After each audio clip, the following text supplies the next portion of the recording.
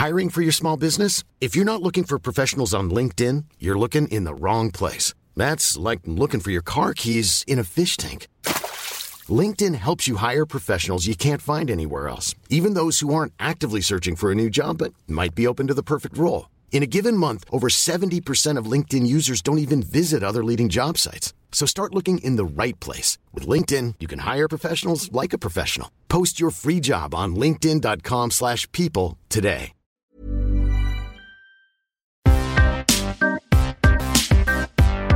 We're live, we're on. We're going. This is it, this is the start. This is the start of the live podcast. Thank you for joining us. Have we started? You started, this is it. Oh my gosh. This is a live podcast. Insert theme music here. Okay, welcome. Thank you for joining us. Whether it's on live or...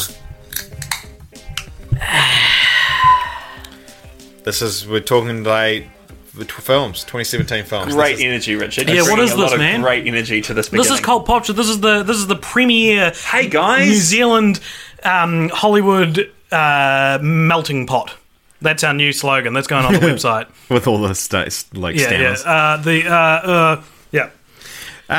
This is a sequel to our most anticipated films of 2017 podcast. And now that we've seen every film... Mm-hmm. All of them. Every film that's possible. Mm-hmm. We're going to chat about them. Mm-hmm. And if you're watching this, or listening to it, well, actually, you'll be able to... Look at its crotch outside.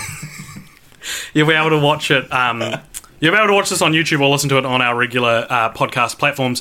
But there will be spoilers for most of the movies we're going to be talking about. But luckily, what I've got here for those watching our live stream is a little spoilers for. It's right there. Do you see it? Spoilers for thing, so you'll know if you're watching this without the sound on, you know what we're talking about. So just after we've spoiled it for you, AJ will type in spoilers for, and you'll know what's just been spoiled. Yeah, I can't wait till we talk about Pirates of the Caribbean, and I have to quickly type in Pirates of the Caribbean, Dead Men Tell No Tales, then shrink the text to the size that it's supposed to fit on the And screen. we can also say AKA Salazar's Revenge. Yeah, true. And we'll be like, oh crap, is it a double R, double B? It's two B's, it's Carib Bean. I remember that. And, well, yeah, so, because in case we have any people in the UK watching, they'll be like, Dead Men Tell No Tales, I don't know what that movie is, but I haven't seen Salazar's Revenge yet. I've never heard of Pirates of the Caribbean. But I cannot wait for Salazar's Revenge. I can't believe they released 2 Pirates of the Caribbean movies this year. Alright, so yeah, this time last year, no, roughly, we, well, actually, it was early this year. Oh, shit, we went over our most anticipated films of the year. Can you guys remember yours? I remember you only had Beauty and the Beast, pretty much, didn't you? I had the only film you Beauty and can the Beast think of. on my mind, yeah. But then over the course of the podcast, I, of course, got very excited about a number of films. Some of which were good, some of which were not so good. I remember I said I really wanted to see Trainspotting 2, and then I haven't seen it yet. You also really were looking forward to the Emoji Movie, I will remind everyone. I'm going to have to listen back. You thought it was going to be good, and you were like, oh, no, I'm a believer. I think that it could be really great. I feel like that might have been something I said. Yeah, I think that's something Richard said. Both of you actually were open to it. Because there was nothing really known about it at that point. And so I was like, it could be good. It could be like a Wreck-It Ralph. But of Could course, be a Lego movie. And it was not. Yeah, well, anyway, I had on my list, because I've got the original handwritten notes here. Ooh. Star Wars Episode 8, Thor Ragnarok, God Particle / Cloverfield 3. Didn't end up coming out this year. Oh. Blade Runner 2049, Logan, Kingsman 2, and Baby Driver. Mm-hmm. I remember you had Dunkirk and Coco. Yeah. And I think you had Spider-Man Homecoming. Yes, you did. And Trainspotting 2, and Star Wars 8. There you go. Where would I be without you guys? Tell me what I think. You'd probably be homeless, actually. Yeah. Probably. Alright, so the way this is going to work is I've got the same films we talked about and anticipated, so maybe you could have 2 podcasting devices, one ear in each, and listen to what we thought then and what we think now. Yeah. Alright, and... Okay, so first film we talked about last time was Moonlight, because that hadn't come out here, but you'd already seen it. Yeah, and AJ, we haven't seen it. No. So I feel like there's nothing new to say. I've just written spoilers for Moonlight, but you know what? Probably not going to be any. Yeah, because I mean, you gave your opinion on it last time. Yeah, and I think, I mean, I've thought about it a lot since then, and I still think the same. I mean, I would be interested to watch it again, see if I still think the same, because it's always interesting if you have a reaction to a movie, and then you come back, and then it wins the Oscar for Best Picture, and you're like, oh gosh, was I right? Or, right for yourself, but yeah. When La La Land got it in first, were you like, oh... No, I was so angry. I was actually really stoked that Moonlight won over La La Land because I was so pissed off at La La Land for not being a real musical. But we don't need to do that because we've done that already. Yeah. Stop watching this live stream. Go listen to this year's most anticipated. For my valuable thoughts on La La Land. Definitely. Of course, next, what was also out by the time we recorded last time, Triple X3 with the Return of Xander Cage. I ran quickly after doing the podcast to go watch. I did not. No. AJ, I'm not going to type that in. I'm going to use my discretion and not type in Triple X3, The Return of Xander Cage for the 6 seconds it'll be on we screen gave for. Spoilers for it last time, didn't we? Yeah, I think the so. Ice Cube was back. Oh, well, now... Sorry, all those Triple X fans. Yeah, it should be ruined for you, though, if you haven't watched it yet. And then the film came out on the 20th of January, which I only just found out about its existence today. Not from you, Jeremy, but it's like one of that weird sort of thing where I found out about it. And you hear it everywhere. And then they heard about it. But the film called The Red Turtle. Oh, yeah. It was really good. I only watched it because I was another podcast I listened to. But you're not on it. Yeah, it was a movie that he really loved. The reviewer on that podcast, and I watched it, and it's beautiful. It's what's it about? Completely silent. It's an animated film, and it's called Red Turtle. Yeah, the Red Turtle. Yeah, and it's an animated film that has no words. It's just about a guy who washes up on an island, and it's just one of those movies that you can't really describe. If you're in a reflective mood, and in a mood to kind of contemplate, life, and it's just a really peaceful, beautiful movie that kind of has a bit of drama in it and all that sort of stuff. And I just watch it. Like it's you're not going to have a huge high of emotion from watching it, but it is a really worthwhile watch. It's just got a lot of very peaceful beauty to it. Right. Yeah, good. Everybody check out The Red Turtle. And that's the podcast for this week. Thank you very much. We only have room for one recommendation, and that's it. Next on the 26th of Jan, a film I don't know if any of us saw, but by all accounts it's pretty disappointing. Live by Night, Ben Affleck's. No, I never saw it. Yeah, so again, no spoilers here probably, but I did hear that was incredibly disappointing.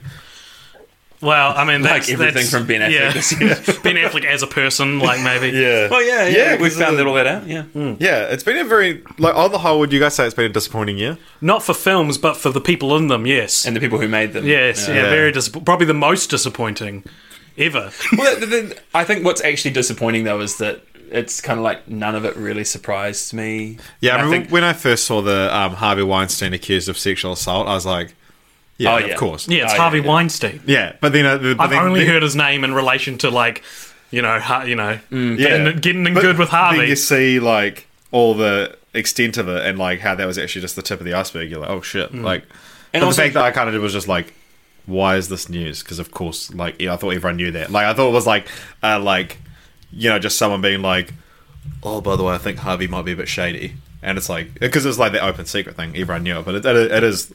On the whole, a good thing that it's coming out. Well, I think that's the disappointing thing, though, is that like for so many years, people knew and like knew about these horrendous things, and only now, quite rightly, is it all coming to a head, and people are actually losing their careers and jobs over abusing their positions for so long, and it's like, how were so many people, and then also like for us as movie watchers and stuff like that we had sort of felt that stuff like that was going on for so long, but it never really concerned us. It's just like. That makes me feel a little bit gross. But yeah, I think specifically hearing Peter Jackson saying that basically he confirmed that Ashley Judd and Mira Sorvino's career was ruined by Harvey Weinstein because they refused his advances. That was just really gross, and that's like beyond just the initial kind of like effect on a woman's life of being abused in the moment. That actually the abuse then continued professionally, and it's just like, man, yeah, it's just pretty. Yeah, anyway, that's probably the most disappointing thing in film this year. I actually watched the mockumentary Forgotten Silver the other day. Have you guys seen that? Yep. So Peter Jackson made it in 1997, and it's basically a mockumentary about a guy who, a New Zealand guy named Colin McKenzie, who supposedly pioneered all these film things that we attribute to other pioneers, but he's saying like a Kiwi did it all first. Yeah. And it's hilarious. It's really fun. But Harvey Weinstein is one of the interviewees in it, and it'll cut to him being like, without Colin McKenzie, we wouldn't have any of these things. We wouldn't have feature films. We wouldn't. And I was like, yeah. It's such a weird thing to look back on. Well, I think it's interesting because totally outside of the purview of this podcast, Project Runway All Stars is about to start, and Georgina Chapman, who's Harvey Weinstein's now ex-wife or separated wife, is one of the judges on Project Runway All Stars, and like it's like this is really awkward because also Alyssa Milano is another one of the judges. She's the host of the show, and Alyssa Milano's been one of the actresses. She started the Me Too movement. Yeah, exactly, and it's just like, how are you two on the same show? Like, this is very I wonder odd. if there's bad blood between them. Or I mean, Georgina Chapman obviously has left him, so... But anyway. Spoilers for Harvey Weinstein has been on the screen for a few minutes. But yeah, it's interesting that, like, you say about, like, the watching the Forgotten Silver and you see Harvey Weinstein, you're like, ugh. But, like, I feel like Harvey Weinstein's the one who, like, because I guess he's not as, like, talented... Well, you never expected him to be anything different than that. Yeah, but like someone like Kevin Spacey, you're like, I can still appreciate. Well, American Beauty is a bad example. I can still appreciate A Bug's Life, Bug's Life, or what's it called? K-Pax. No, the Usual Suspects. But like removed from that because he's disappeared into a role there. Whereas like Harvey Weinstein, you're like, all of his movies, you're like, shit, like who had to like. To get to this. Well, it's the same with like Roman Polanski, how a lot of like celebrities that you all all stand up for Roman Polanski despite the fact that he statutory raped a 13-year-old and fled the country. And the reason that people stand up for him is because he created something that people really liked. Whereas Harvey Weinstein, we know, like the general public's understanding of what a producer does is secure finances, do all the boring side of filmmaking. No one sees Harvey Weinstein's scandal as like a lost artist, one we lost this year because no one thought of him as an artist. They thought of him as the Darth Vader of Hollywood. But funnily enough, he's the one who got a whole bunch of stuff made. Yeah. Like, there's a huge number of movies in the 90s. Tarantino wouldn't have as much of a career. Yeah. No. So thank you, Harvey. No, AJ, no. All right. Move on. All right. Another film. You're like, how can I segue? Yeah, another film that is, has abuse allegations with it. Manchester by the Sea. Casey Affleck, of course, accused of assaulting a woman. This is one of those, and he won Best Actor. Yeah, he won Best Actor, and if you watch, because Brie Larson had to present it to him, and she's obviously, not into guys who beat. She's not girls. into abusers. Yeah, and she didn't clap, and she said, and someone asked her about it afterwards, and she said, yeah, that was a conscious thing, because there you go. Yeah. You saw it. Did you see it, Jeremy? I did not see it. It was one of those movies that the whole year I was trying to find someone to watch it with me because I was very interested. I would have watched it with you. Oh, Richard, I should have asked. Oh, well. Anyway, as the person who watched always on different wavelengths. No, I saw it. I went to the movies to see it because it was the Oscar runner that I thought I'd be the most interested in. I quite like small town stories, returning home, that kind of thing. And it was all right. I think it's one of those movies where it could end at any point and you'd be like, oh, okay.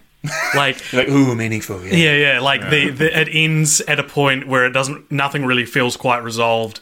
But it's like, yeah, okay, it ends there. Yeah. Do you think Casey Affleck deserved Best Actor? I actually do. Like, if we're just looking at acting ability, should he have gotten it? Probably not. Like as a statement. Against? I don't know. With Ryan Gosling for La La Land. What else is nominated?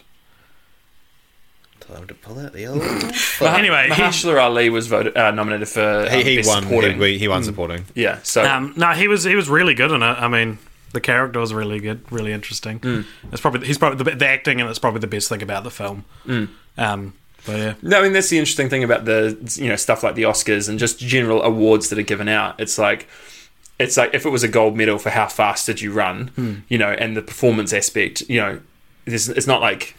It's a terrible metaphor to use, but like objectively, if someone wasn't having their performance enhanced by something, then they win the gold medal because they ran the fastest. But it's just like when someone's choosing which person do we give this award to, it's like you're awarding the person. I think because it was before the Weinstein effect. How did the cat get in here? Well, you don't have a door. Yeah, we don't have a door to the lounge. Because it came out before the big dropout, right? I think people were more forgiving of it. I think if he was nominated this year... there'd be no way. It was all allegations as well. He wouldn't have got it. People because another thing that's happened this year is that, like, allegations are now kind of gospel. Yeah. Well, they're not, like... It's taken the New York Times writing an article for Kevin Spacey, Harvey Weinstein, and Louis C.K. to have like they're the big three that have been ruined. It's a bit like Danny Masterton took quite a while, and Jeremy Piven, he came out really strong against the allegations against him. What's the latest with him? I don't know. All I heard was that basically he had some allegations against him, and he released a statement that basically said, like, look.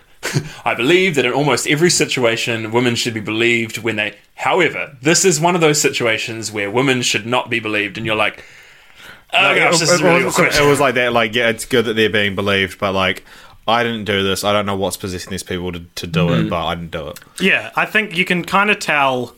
You can tell... you can kind of tell when it's probably true and when it could not be. Yeah. I think like depending on how far it gets is how willing I'm to believe it, because I'm subscribed to the Weinstein Effect subreddit, and on there it's everything that comes out, whether it's true or not. So you got to wait for it to reach further before you I don't know. I'm not the gatekeeper on this. That's subject. Manchester by the Sea. So we have a comment. Other podcasts have probably done this. Just following up. So Casey Affleck beat Andrew Garfield from Hacksaw Ridge, Ryan Gosling from La La Land, Viggo Mortensen from Captain Fantastic, and Denzel Washington. I thought the allegations were all against women, but was he beating men too? Josh Thompson says tearjerker for sure, but I'm not sure when he wrote that, so he could either be talking about Manchester by the Sea or Harvey Weinstein. I'm not sure. So there you go. Thanks, Josh. No, or the Red Turtle. Or the Red Turtle. I think the Red Turtle, because the Red Turtle was a tearjerker. Yeah. Josh, if you're still watching, what were you talking about? What the cat is walking through. Right, you guys move on to the next film. I'm going to throw the cat out. All right. The next film... This is dynamic content. Is with a live film animals. called... Don't run! Oh my gosh! Go. Just keep going. The next film is one called... Oh my god. All right, what do we really think of AJ? Let's review AJ. What's the most disappointing AJ of the year? I think this one, but I think the backwards cap and the suspenders is my most disappointing AJ of the year. Yeah. All right, next film. I don't think any of us. I'm bringing it back. I don't think any of us saw the Wes Anderson wannabe. I don't think any of us saw it, but Resident Evil 3D, the final chapter. Is it the final chapter? I've heard they're rebooting it, was the last I heard. Oh, really? Yeah. The final chapter before the reboot. Andrew Garfield will become the new character. And then a film I didn't see. I don't know if you saw Pork Pie. I saw it, yep. Disappointing? No. No. Okay. I said this in our second Coke already. Jesus. In our most anticipated Coke, no episode. sugar, for the record. Yeah, it's no sugar. Don't judge us. Mum. The Pork Pie, Goodbye Pork Pie, of which Pork Pie is a remake, is a seminal New Zealand film. One of our first big films, basically. It came out in like late the 70s, 80s, right? I think it was the 70s. I think it was real early. However, if you go and watch that with the same lens that you should watch movies with, it's not a good movie. The story structure's all over the place. The characters like switch in their importance to the plot. Like it starts on one character and then ends on another character, and you're like, but I was following. Right. Yeah, Goodbye Pork Pie refers to the secondary character. Oh, okay. Not, so it's not a good movie. I thought Pork Pie objectively improved on Goodbye Pork Pie in every way it could. However, Goodbye Pork Pie will always be remembered more because it did more for New Zealand. And just cinema. because it improved on the original doesn't actually make it a really, really good movie now. Correct. Yeah. Like Hunt for the Wilder People is New Zealand's Goodbye Pork Pie of now. Yeah, exactly. Yeah, Hunt for the Wilder People is probably my favourite New Zealand film. It's just so good. My parents hadn't watched it until like 2 nights ago, and I just basically... It's really funny because we all watched played on Christmas Day. We watched the Queen's Message, and then afterwards, like, Mum and Dad were sitting there, and it was kind of this like, what are we going to do now? And I was going out to somewhere, but I just sort of said, "Oh, Hunt for the Wilderpeople on. Have you seen it?" And they're like, "No." And I'm like, "Good. Sit down, watch," and just put it on, and they loved it. What do you guys think of the Queen's Message? Disappointing or? What was the I thought it was fantastic. No, actually, do you not know about the Queen's Message? No, what are you talking about? Every year, oh my god, AJ. This is my most disappointing, AJ. Every year on Christmas Day, the Queen has a message. Like a 10-minute. Like a 10-minute. Why are we at Christmas already? I'm still back in February. No, we're talking real life. Oh, okay. Yeah.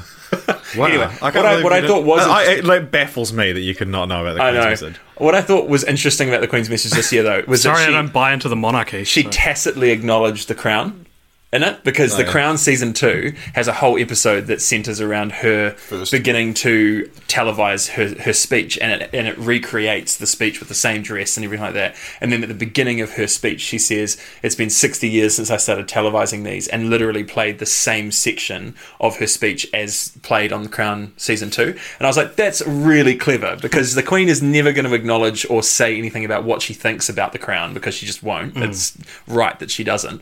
But I love that she sort of went like, "You've just watched Claire Foy play me, but here's me playing me." Yeah, so it wasn't a disappointment then, is what you said? No, it was good. I liked it. Yeah, she said, and on laptops and streaming devices. And some of you even on your mobile phones. Nice. That's cute. She's great. Dan Moira, I think that's how you say his name, says Resident Evils after number 3 were terrible. Thank you, Dan. How many are there? There's 6? 7, I think. Thank you for doing what none of us could do, and thank you for bringing yourself I've actually to seen watch the it. first 2, I think. Well, that's apparently the right Apparently number. they go downhill Yeah. after the third one. Yeah, I've heard after the third one. From a reliable internet source. Alright, first film I can talk about. Woo! Split. Big spoilers for Split coming up. All right, let's go. Let's do this. You had spoilers for Split before the movie had even come out. All right. Okay, this is like a point of contention between me and AJ. What is? That he thinks that I like spoil films for myself. That I'm like, we haven't spoken about it. I'm glad we're talking. This is so funny. Okay, go. Well, so he's talked about like I'll judge with it. It's funny. like that he's like, why do you always do that? And I was like, what? And he's like, spoil films, because there's quite a few films that I've had spoiled for me. Yeah. So Split was one that was spoiled for me, but it's an interesting one because I wouldn't have seen it if I didn't know the spoiler.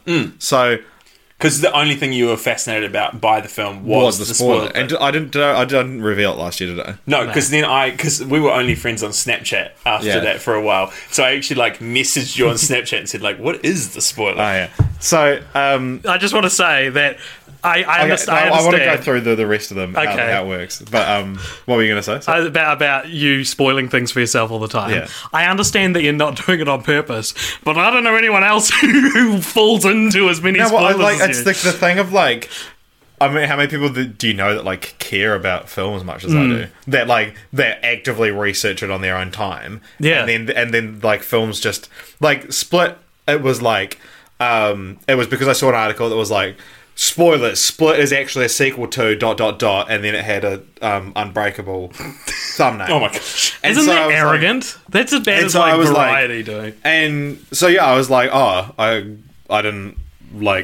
so that's the spoiler for Split, is that it's actually a sequel to Unbreakable, and they're making a crossover called Glass, which comes out early 2019.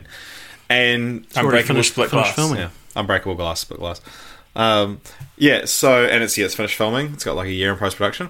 But so there's that Rowan Strang spoiled Star Wars Episode 7 for me. Calling him out.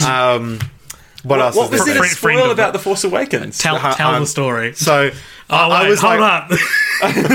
Oh no!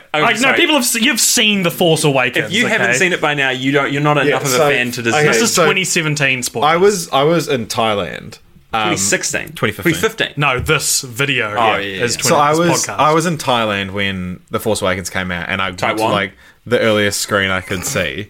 And this is the earliest showing I could see. But by the time that had been, a lot of my friends had been to the midnight premiere, so I stayed off all social media, except I was like, oh, I want to get just a 1-sentence reaction, spoiler free. So I went on Rowan Strang's page, because I was like, there's no way in a million years he would spoil it. Rowan's been on the podcast before. And so Rowan's a well-known asshole. And so I went on his page, and he said, sorry, Rowan, I don't. And he said, my The Force Awakens spoiler review, and it said blank blank gets blank by his blank blank blank.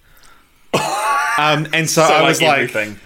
like, okay, and like that's what it said. It said the word blank. Oh, right. Okay. And so I was like, okay, so someone gets killed by his father or son, basically, and then like it's only like 20 minutes into the movie, it's like your father, Han Solo, and I was like, okay.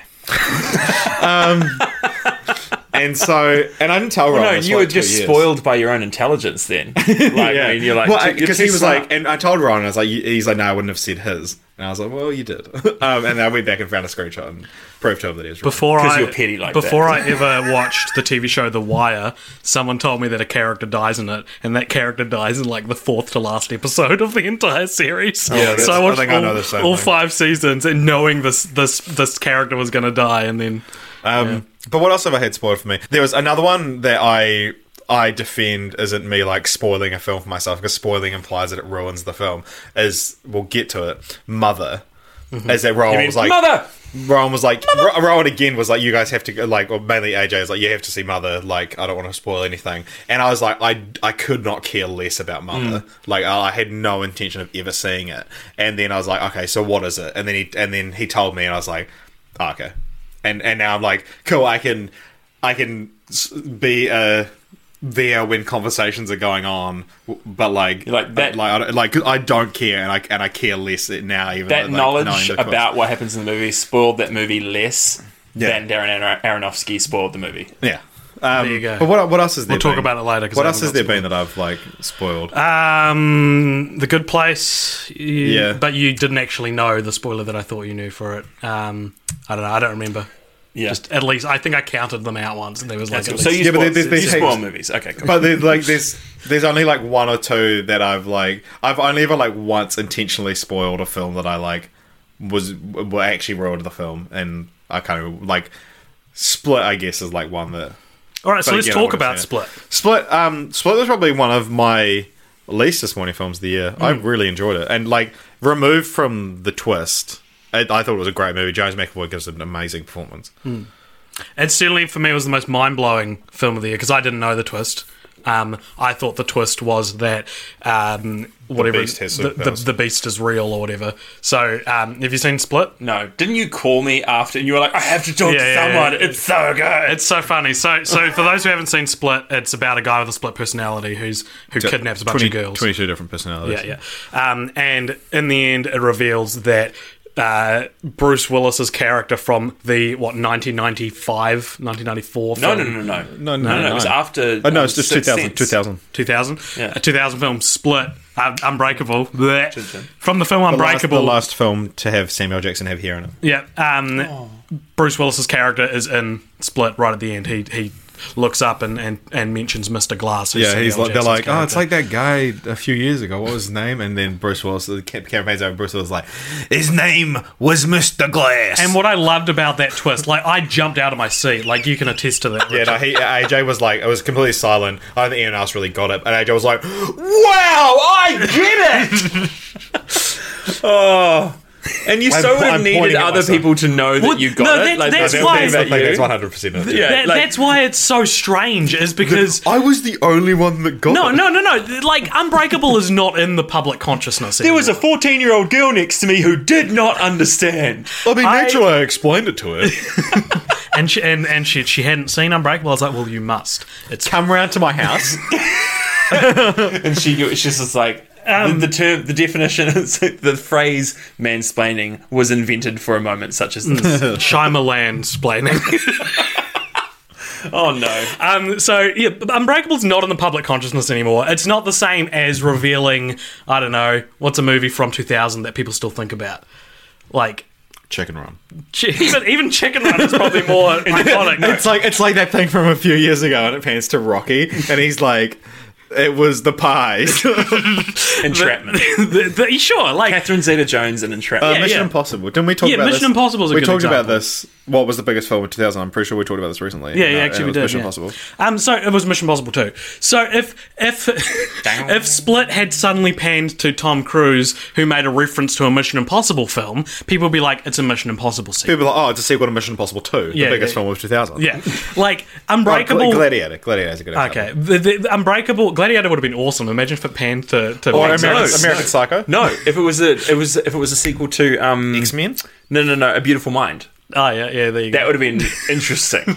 But, like, the only people I know who talk about Unbreakable are people like us. Who are fans of M. Night Shyamalan and go, what was the deal with that? Imagine if it panned across and it was The Grinch.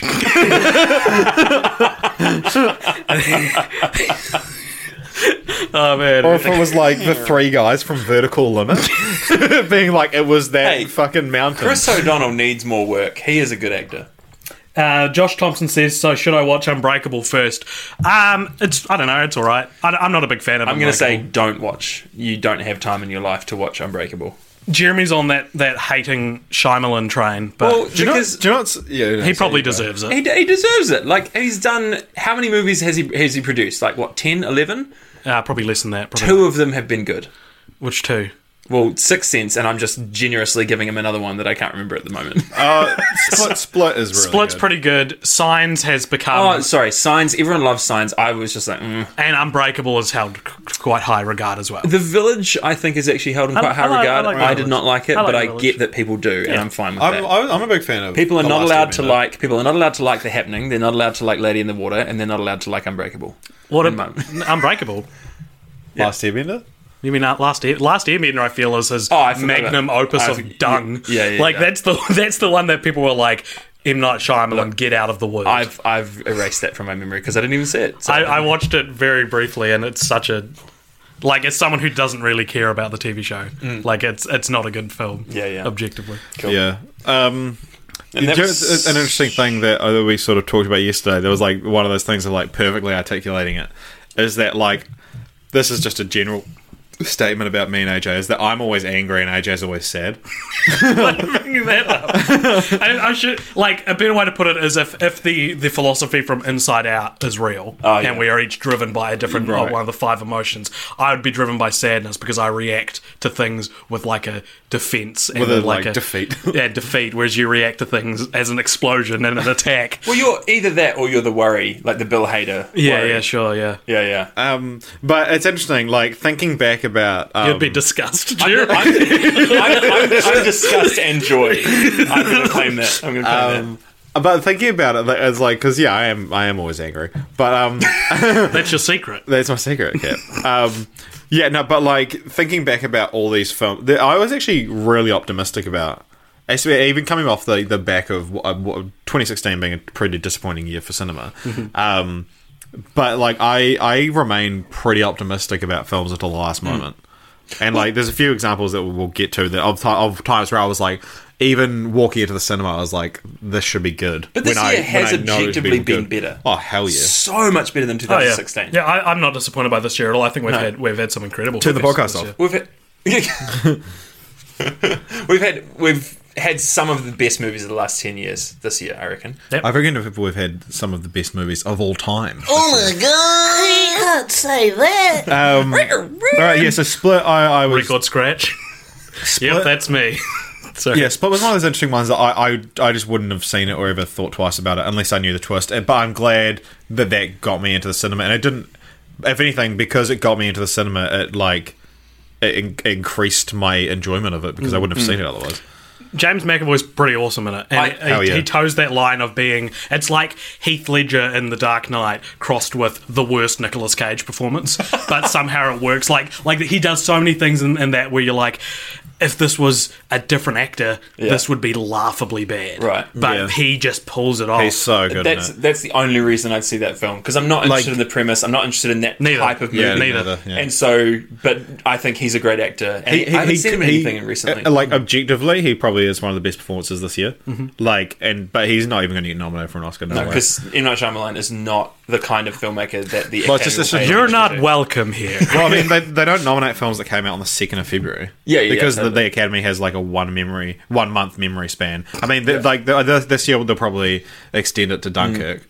And possibly Get Out. But yeah, no, there's Oscar season for a reason, I guess. But so the season. But yeah, season's greetings. Split, yeah, well, that was probably one of the I think that's because there's a couple too long to have talked about Split. There's a couple of scenes where he transitions between two characters. Yeah. Like she's like talking to, and so he is like, you see him playing a character, and then you see him playing a character pretending to be that character, and they're slightly different. Yeah, there's a lot of real good shit like that. That's amazing. So after that, 9th of February, day after my birthday, we had good 50 Shades Darker. We're going to have spoilers for 50 Shades Darker? You see it? None at all. No. I don't know. Did he hang Dong? Did we find out? I think we would have heard about it. I think I looked it up and he doesn't. You're like, should I go see 50 Shades Darker? Turns out no. So I've got it here. It didn't come out at this time in New Zealand, but Did he hang Dong? I love it. But John Wick 2 came out a wee bit later for us. Did you see it? No. I saw it. Did you see it, Richard? Yeah, I went with Drew Nemia. We sat right. in gold class. Okay, I think You got fancy with a celebrity. I think if I was to talk objectively, I don't think it's as groundbreaking as John Wick 1 was. Like, I think it's quite derivative. It takes a lot from John Wick. Yeah. But I wouldn't. In fact, most of the letters in the title. I wouldn't say. Well, there are more letters in the title for John Wick Chapter 2. Literally just one. No, there's Chapter 2. Oh, got him. Got him. I'm right. Get out of my house. I think what I don't think it's as good of a movie as John Wick 1, but what I do think is that it did everything right. It did what John Wick 2 should do, which was build a world. Like, if the first one is so great because it's like it's a premise as simple as it's like a bottle episode. Yeah, it's a premise as simple as like the greatest action bigger movies. world as well. Yeah, and John Wick... This is the hotel, isn't it? Like, there's some hotel. That's part of it. So John Wick 1 is about a guy whose dog is killed and he wants revenge. And you get you get this glimpse into this world of hitmen, and then you see more of them. And John Wick Chapter 2 is let's take a further look at this world. And for that, I was like, this is great. It's not as good because it's by design not as refreshing of a concept, but I like this world. I like the stuff they're saying. This is interesting stuff. Well, it's interesting because I did see The Raid. I didn't see The Raid 2. But, like, The Raid, again, such a great concept for an action movie because it's just one building. Yeah. And it's just like... Yeah, The Raid 2 is very different. Yeah. And so, I mean, I listened to you guys, the podcast that you did, because films, I'm a good friend. But, yeah, just... Like, The Raid 2 came out and I was like, I don't need to see that again. Like, I've seen that concept and it was really great for one movie. Yeah, I mean, the Raid Barrendale is completely different. Yeah. It's like clearly the same voices behind them, but they're completely different films. Yeah. We have a couple comments. Kaori Naitoro says Arrival, but I don't think that came out this year. No, sorry, that was my favourite film of last year. Karen, friend of the podcast, Karen Bennett says Richard and AJ need to kiss. Stay watching till the end. And Kaori also says Spider-Man Homecoming, which I'm sure we'll talk about. Do you have your phone like upside down? Yeah. Wow. It's a new thing he's trying. Yeah, it's Spider-Man these things, this thing, and this thing. I'm doing everything just to try and be interesting. If there's any girls out there, look, if there's any ladies watching this live stream, I've got an upside down phone. I'm this interesting in real life. These are not. Okay, so 16th of Feb. This so was dismissive. A film that I probably said I was quite excited to see, but I never saw it. Is Martin Scorsese's Silence? Yeah. I didn't see it. I didn't see it either. I had lots of friends who said it was great, but then the critics all said it was boring, and I was just like... Yeah, it was like 3 hours long. I also didn't have anyone to go see it with, because you've got to... I need to start thinking of you more when I'm thinking, like, who would watch a depressing film that's supposed to have good directing and good acting in it? Yeah, I mean, like, because... I mean, like, you think of AJ as being, like, the depressing one, but I like to...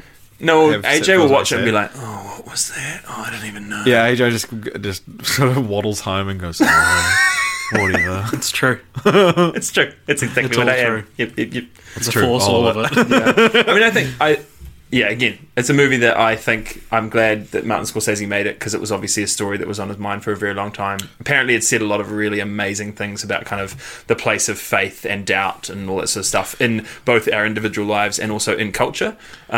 So it's definitely on brand for me, but it's a very nuanced review of a film you haven't seen. Speaking of faith and doubt, have either of you guys ever seen a film called Doubt? Yeah, fucking love it's it. good. So good. Such a good movie. I have not seen Doubt. Such a good movie. It's Philip Seymour Hoffman. I love Amy how Adams, you're and like, Meryl Streep. yeah, have you seen this like underground film Doubt that was nominated for like 4 Academy Awards? Yeah, oh my The year that it Like came in out. Pitch Perfect 1, where she's like, David Guetta? Literally stars Meryl Streep. It's like, yeah, real under the radar. I hadn't like Have you guys seen this, I hadn't really this hit it though. underground Meryl Streep film called It's Complicated with Alec Baldwin in it? Nancy Myers, man, she can do no wrong. Speaking of Pitch Perfect, I hate I have a story I need to tell when we get to. Oh fuck! Pitch Perfect 3 didn't even come out this year, so it's not on. It's on my list. It did. It's coming out. It comes out on 1st of January. Oh, that's right. It was on my list though. It was it. supposed to come out on 22nd of December, but They got too ashamed and they were like, no, we need to put it. It's the last call. It's the last call. I don't want to do it yet. once we release it, guys, it's over. No, but talking about, I told AJ this story, but I think it's a good story to tell on the podcast, is that we were at work discussing... Is this the story of how Pitch Perfect 3 was spoiled for you? no, talking about... Because people hadn't seen The Last Jedi, so they're like, and someone had, and they were like, talking about how... so it was actually Kieran, friend of the podcast, who commented earlier, saying, I don't want to know if there's a twist in The Last Jedi. And you know, I wasn't saying anything about The Last Jedi, but this girl was like, oh well, like no, obviously there's a twist in it, kind of thing. And he's like, well, no, that's a spoiler. And she's like, no, every film has a twist. And so I was like, you're wrong. Like, you're actually just wrong. Mm-hmm. But like, because but then like searching my brain, I was like, yeah, thinking twist, films without twist, but I could only think of films that have twists. And then I was like, Back to the Future, one of the greatest films of all time, doesn't have a twist. And then she was like, oh, no. Oh, no, what about when they're in the car and she's trying to kiss him, but it's his mum? And I was like... When was the last time you saw Back to the Future? And I was like, what the heck? That's not a twist. What are you talking about? It's well known. Yeah, that's the point. And she's it's a twist for the character of the mum if she found out about it. Yeah, no, she doesn't even find out at that point. And so She doesn't find out. And so, yeah, it's like, that's not a twist. It's objectively not a twist. And she's like, no, well, like... You know, like, she got quite frustrated. I was like, no, it's just like simple story structure. Like, it goes up and then it comes down, and that's the twist. And we're like, what? No, like, and she's like trying to. What she's saying is that and then she said, no, every film has like a low point for the character. Which is I not feel a like twist. she just watched The Prestige and thinks that's like, it's like, Yeah. This is the what turn. movies are. It's the turn. But and then she's like, no, yeah, so that's like the twist down there. And then she did that thing where, you know, like when someone keeps changing their arguments so that they always end it right. And she was like, no, every film has plot points. And we're like, yeah, okay. And then I was like, it came up again later on because like someone was telling the story and she was there. It's like, no, like every film does have a twist. And I was like, no, a twist is a new piece of information that makes you rethink the information you already have. I was like, that's the most like succinct explanation I can think of what a twist is. And I was like, I Am Your Father. Spoilers for The Empire Strikes Back. I Am Your Father is like the quintessential movie twist. And she goes, no, that's not even a twist though. And I was like, you look up twist in the dictionary. For example, in Empire Strikes Back. yeah. But she goes, no, his name is Dark Father. And I was like, I'm not going to discuss film with someone who got everything they know about film from the first Pitch Perfect movie, because like Anna Kendrick's quirky character is like, his name is Dark Father. Like, George Lucas didn't decide that he would be Luke's father until halfway through writing The Empire Strikes Back. Yeah. So like the fact that his name means father in German doesn't mean anything. Yeah. I just love that whole story was like Pitch Perfect 3. No. The whole story was Richard being like, and I work with this dumb woman who just doesn't know what she's talking about, and I do, and I'm telling you how smart I was when I was arguing with her. To be fair, she's lovely if she's listening. Okay. No, I think what she's saying, and this is true, every film, every story has spoilers. A spoiler for Back to the Future would be he gets home in the end. That's a spoiler. Yeah. It's obvious, but it's a spoiler. Well, no, but then she was saying that in a plot structure, the characters have ups and downs, and the down is a twist. That's wrong. Yeah. Yeah. That's wrong. Yeah. I just don't think that discussing this any further is good. Yeah. But anyway, So John Wick Chapter 2. that's what annoyed me about the first Pitch Perfect is that her character doesn't like movies because they have dumb endings, and it's like, give your character a quirk, but that's the stupidest one. Like, and then the movie that makes her love movies is The Breakfast Club. And I'm like, she's like, the ending was amazing. I like movies now, and then she like, anyway, that's Pitch Perfect is a fucking dumb movie, guys. I really thought I would like Pitch Perfect because I was like, this is gonna be like the new Mean Girls. It's gonna be like this like girls comedy that can be, you know. To be honest, Pitch Perfect, if it was Mean Girls, would just be called Nice Girls. Yeah, because most of them are just nice. Drop your thoughts on Pitch Perfect in the comments below. Oh, go fire, guys. all right. Next, February 16th, same day as Silence, we had an equally critically acclaimed film called Fist Fight. Spoilers for Fist Fight. Did you see this? No. This is the Jeremy, you would love Fist Fight. Never even heard of this. It's like Charlie Day and Ice Cube are like these two teachers at a school, and there's some altercation. I can't remember what it is. He gets him fired. Yeah, he gets Charlie Day gets Ice Cube fired from Charlie Day. It's Always Sunny in Philadelphia. No, and he's Pacific Rim. Oh yeah. Talks like this. Yeah. But yeah, so and Charlie Day accidentally gets Ice Cube fired, and Ice Cube's like, right, I'm going to beat you up. And like we're gonna have a fist fight after school, and then it's just this like comedy of errors that like goes through, and then it culminates in them actually having this fist fight. And me, AJ, and David Corias went to go see it, and because we were like, I don't know why we did. We were at Sylvia Park as well, which is like ages away from our house, but like it's really good. Like it got critically panned. It was like it's like there's some horrible stuff in it. Like so he calls the cops. He calls 911 and is like, like this man, this deranged psychopath who was like chasing him with an axe is gonna like beat him up, and then they just laugh at him. They're like, you're a grown up. You're not getting beaten up. Like the joke of it is that Charlie Day is very much the audience surrogate, where it's like, why do you want to beat me up? You're a grown man. And Ice Cube is like a mentally challenged. It's basically like the conceit is it's adults behaving like teenagers at school, and they're teachers at school, so they're in the school setting, which gives that parallel, which makes it fun. And then it culminates into one of legitimately the best fist fights I've ever seen. It's actually real. It's so funny. I really love it when you watch a film, like when you watch a movie. It's not a film, it's a movie, when like everyone, especially comedies, because like comedies are so about what mood you're in when you see it, but everyone tells you it's gonna be absolutely terrible, and you just go and you just have a great time, and you're like, I got one that the critics didn't get. It's mine. Yeah, that's I was talking about this with AJ yesterday. Actually, is that like one of the movies I had that with was A Million Ways to Die in the West. Objectively horrible, but I just really felt like watching it. I went and saw it on the opening day. I flippin' loved it for some reason. I laughed my ass off, and then like told all of my friends, "You have to go see this movie. It's so funny." And then all the critics' reviews came out in between the time I told my friends to go, and then I took some friends with me, and I just cracked up again. And everyone was sitting there being like, You got spoilers for A Million Ways to Die in the West. This is the worst. They were like, this is the worst movie I've ever seen. It's horrible. It's I loved it though. But I still don't really understand how it's horrible. Like when the big huge block of ice just. I haven't seen it. It was one of those films that like I walked out and I was like, I've enjoyed the last hour and a half of my life, but I'm not going to tell anyone. Like I'm not going to say same thing happened with Zoolander 2. I was like, that was fine. I'm not going to recommend it to anyone. I'm not stupid. Well, I think it depends on who you watch movies with. I remember I saw Our Idiot Brother by myself, Paul Rudd, Zoe Deschanel, and I was like, we all know it. I was like, all right, that was average. Then I watched it with you and some of our friends. This was years ago, like 2012 or something, and I really enjoyed it watching it with people. And it's like I saw something with other people laughing at people give you the permission to find something funny. Like Von and Brian, like those are my people to watch. Von was actually watching before. Oh, so. Cute. So we just had a disconnection on the OBS, by the way, so sorry if that affected your viewing experience. So Fist Fight would be one of my most... we haven't decided what we're going for the official antonym. Surprisingly good. Yeah, surprisingly good or like fulfilling movie. I'll say this: it's not without its flaws. Oh God, no! Like Ice Cube's character is so irrational that it's hard to get into the premise of it. Like it's like, what is wrong with you? And because midway through the film, they try to make you sympathise with Ice Cube, being like, like people do need to get beaten up more, but it's just like, no, you're actually just mentally handicapped. But that ending was so immensely satisfying. It just completely delivered on what it promised, which is something every movie should do. Yeah, that's the thing. Is that you're like, I want to come to this to see a fist fight, and for it to just be ridiculous, and it was. Because it's like the last day of school, isn't it?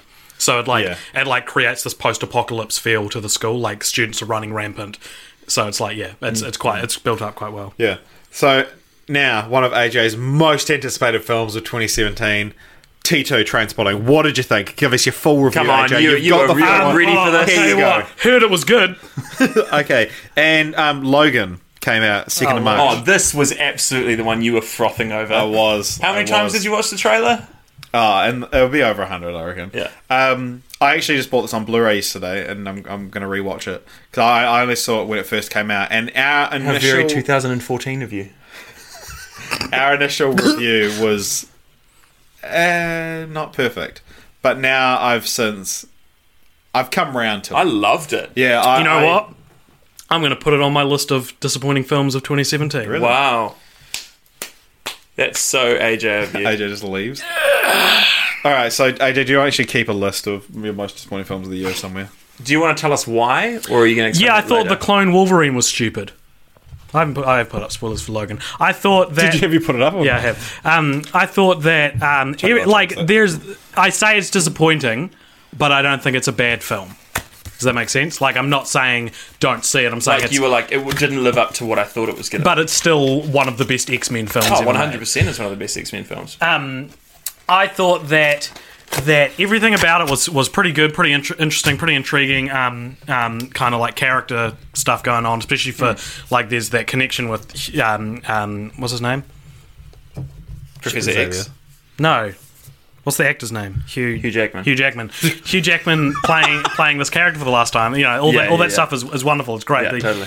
The design of everything is great in it. And then like a little, maybe over halfway through the movie, he's faced with his ultimate villain, and it's just a Wolverine clone. Like, literally, it's Hugh Jackman playing Wolverine. No. And I get the symbolism. You don't need to explain this. I get that it's like his greatest enemy was himself, but everything else in that movie is so grounded and so real and emotional, and like that felt like something out of Do you think X3? Do you think X2? basically because it was? Do you think if they had a cloned version that was played by another actor who was actually young rather than a CGI version of himself, that was how they removed the gimmick out of it, Maybe. of like a CGI version? Well, okay. Part of another issue is the guy with the robot hand who looked like Draco Malfoy. Yeah, and he just didn't. There wasn't. They introduced this villain, and then he was just like not really a thing. I thought he was so much more interesting than a cool clone Wolverine. Yeah. Like, and if they had doubled those character, make it someone who could capably fight Wolverine. Yeah. Because obviously this guy with the robot hand couldn't. Yeah. Yeah, I liked Mix his those introduction characters scene was together. really cool when he's like, I'm a big fan of yours. Yeah. Oh, that was so cool when he he's got a cool in the back character. of the, yeah. Do you remember how that guy dies? Yeah. He gets pulled under the ground by like a nature controlling mutant, and it's so quiet, and it's like he was like way more interesting than X-24. Yeah, you know, like, and that's another thing is like I feel like you shouldn't introduce X-23 and X-24 in the same movie. Like the little girl. Yeah. I feel like that undermines the significance of her as the central. It's interesting because we'll talk about this more. Cowardy says the kids were dumb in the Wolverine movie. Adam says AJ speaking my mind on Logan. Yeah, You've like got friends, AJ. Okay, we'll talk about it more when we get towards the end of the year.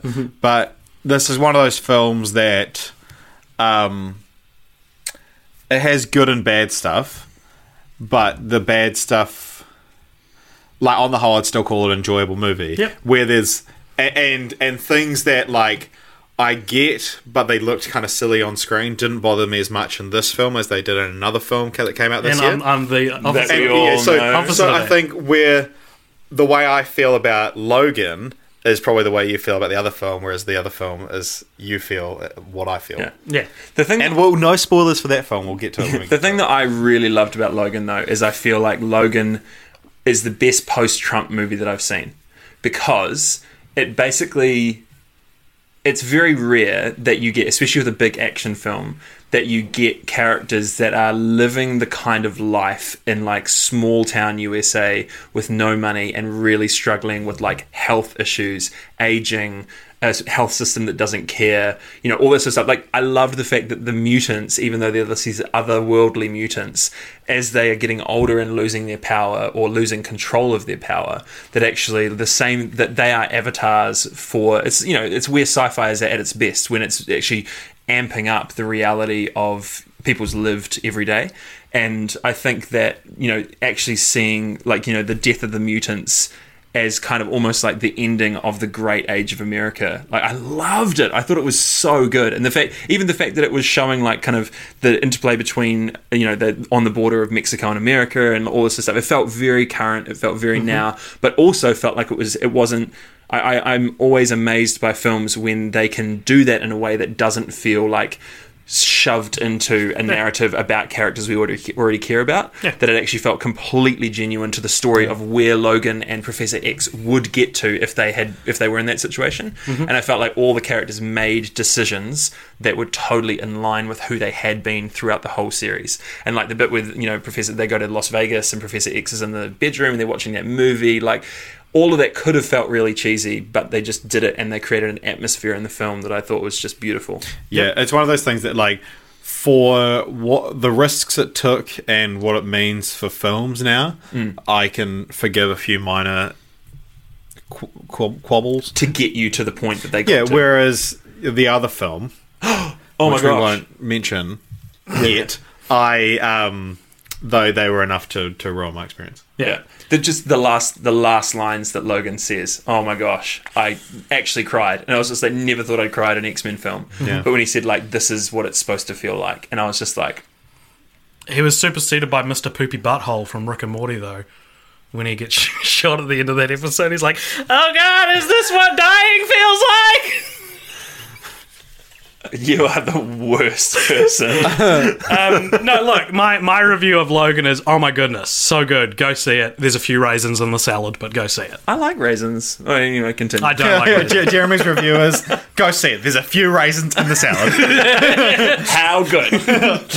All right, so that's Logan. Another film I didn't see, but AJ, I feel like I might have to grab your bit of paper back off you and write on it for you. Kong Skull Island. Oh, yep, Kong Skull Island.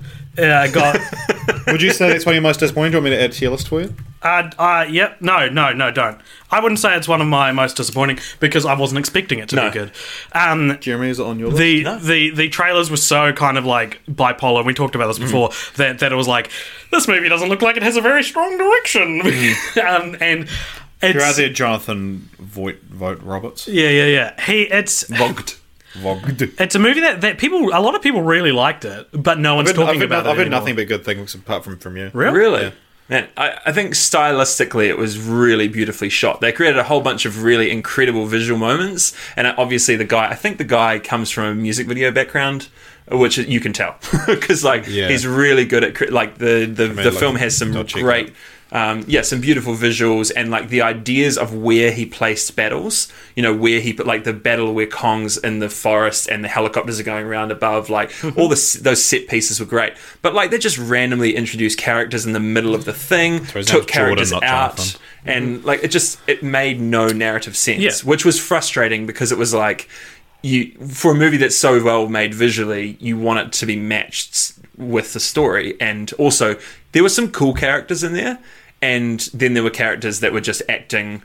It's like, it's always disappointing when you see a film and you're like, oh, that person in the film is only behaving like that because the script is telling them to behave like that because they need to get everyone to this point, rather than that character feels fully fleshed out and that person is making decisions which are authentic to their character. So the best thing about Kong Skull Island is John C. Reilly's backstory, which isn't the movie. Yeah. Like, that's the problem, is that it opens with the young version of John C. Reilly's character, and he parachutes onto Skull Island with another Japanese soldier in World War II, and they go to fight each other. They're stuck on this island, they go to fight each other, and then they're completely like thrown off by Kong. When you find him, when they go to the main characters go to the island like 30 years later, they find him again, and he talks about how his Japanese soldier friend, they became friends, he died, Goodness me, that's a way more interesting story. Like, imagine that. Like the unconventional friendship of two people with completely conflicting ideologies,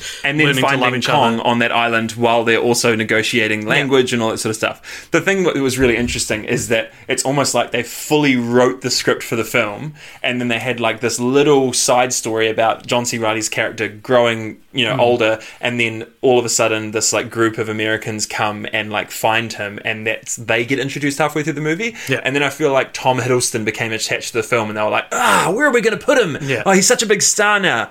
Oh, well, let's just completely ditch this whole, John C. Reilly story. Let's amp up the American Search Party and just stick him in it for some reason. For the record, Tom Hiddleston is terrible in this film. Yeah. He has cheese. It made me think, is Tom Hiddleston a bad actor? Like, because I've seen him as Loki, which you can't really be bad at because it's so verbose. And you're given a lot with Loki in the script. I don't. I'm hedging my bets on Tom Hiddleston's abilities. No, but Night Manager's good. Yeah, based on Loki and Kong Skull. Yeah. No, because there's a part, I can't remember what the line is, but there's a part where him and Brie Larson are like staring out at the night jungle, or the jungle just before King Kong raises up in front and of he him. says something that I can't remember what it was, but it was so cheesy. But and it was you've so got to remember cliche. that's the writing as well. Yeah. Writing direction. I think. Yeah, Tom Hiddleston, I think, is a good actor. But the thing that was really stupid about it was, I can't remember why, but there's a whole bunch of stuff in there where like characters just do stuff just so you can just so there can be problems created. So they make really like Samuel Jackson's character is just stupidly obsessed in one direction. Yeah. And you're like, It's because Samuel Jackson's terrible. Well, okay. Anyway. The other big problem I would say with it is John Goodman's character. I quite liked. He was like, we have to find the monster. Like he's Can you do his voice? No, I can't. I don't think I can. It's very like, it sounds like he's got something in his mouth. Yeah. But his character is basically the what's an example from literature, like the obsessed guy who, like the Machiavellian character who. Yeah, he's the crazed scientist who tricks everyone else into coming with him. There you go. Sort of like so that he can do his the experiments. director from the actual King Kong story was played by Jack Black in the Peter Jackson version. He's kind of like that because he's like the one who throws everything to get what he wants. He dies halfway through the film. Yeah, and it was like, he's kind of like the person driving this exactly. story. He was the advancing character who Everyone's just like, I might as well just go home now. Yeah. and then they were like, oh, but Samuel Jackson's character just wants to blow everything to shit. Yeah. And that's enough of a driving force to, and it's just, Yeah, agreed. Anyway. It's like Scott. Carly says Brie Larson was horribly cast. Okay. I think he's right. I don't, yeah. And the thing is with Brie Larson's character is that it was very much like, oh no, oh crap, guys, we've just written a movie that has no women in it. Okay. Hey, Brie Larson just won an Academy Award for Room. She played a strong woman.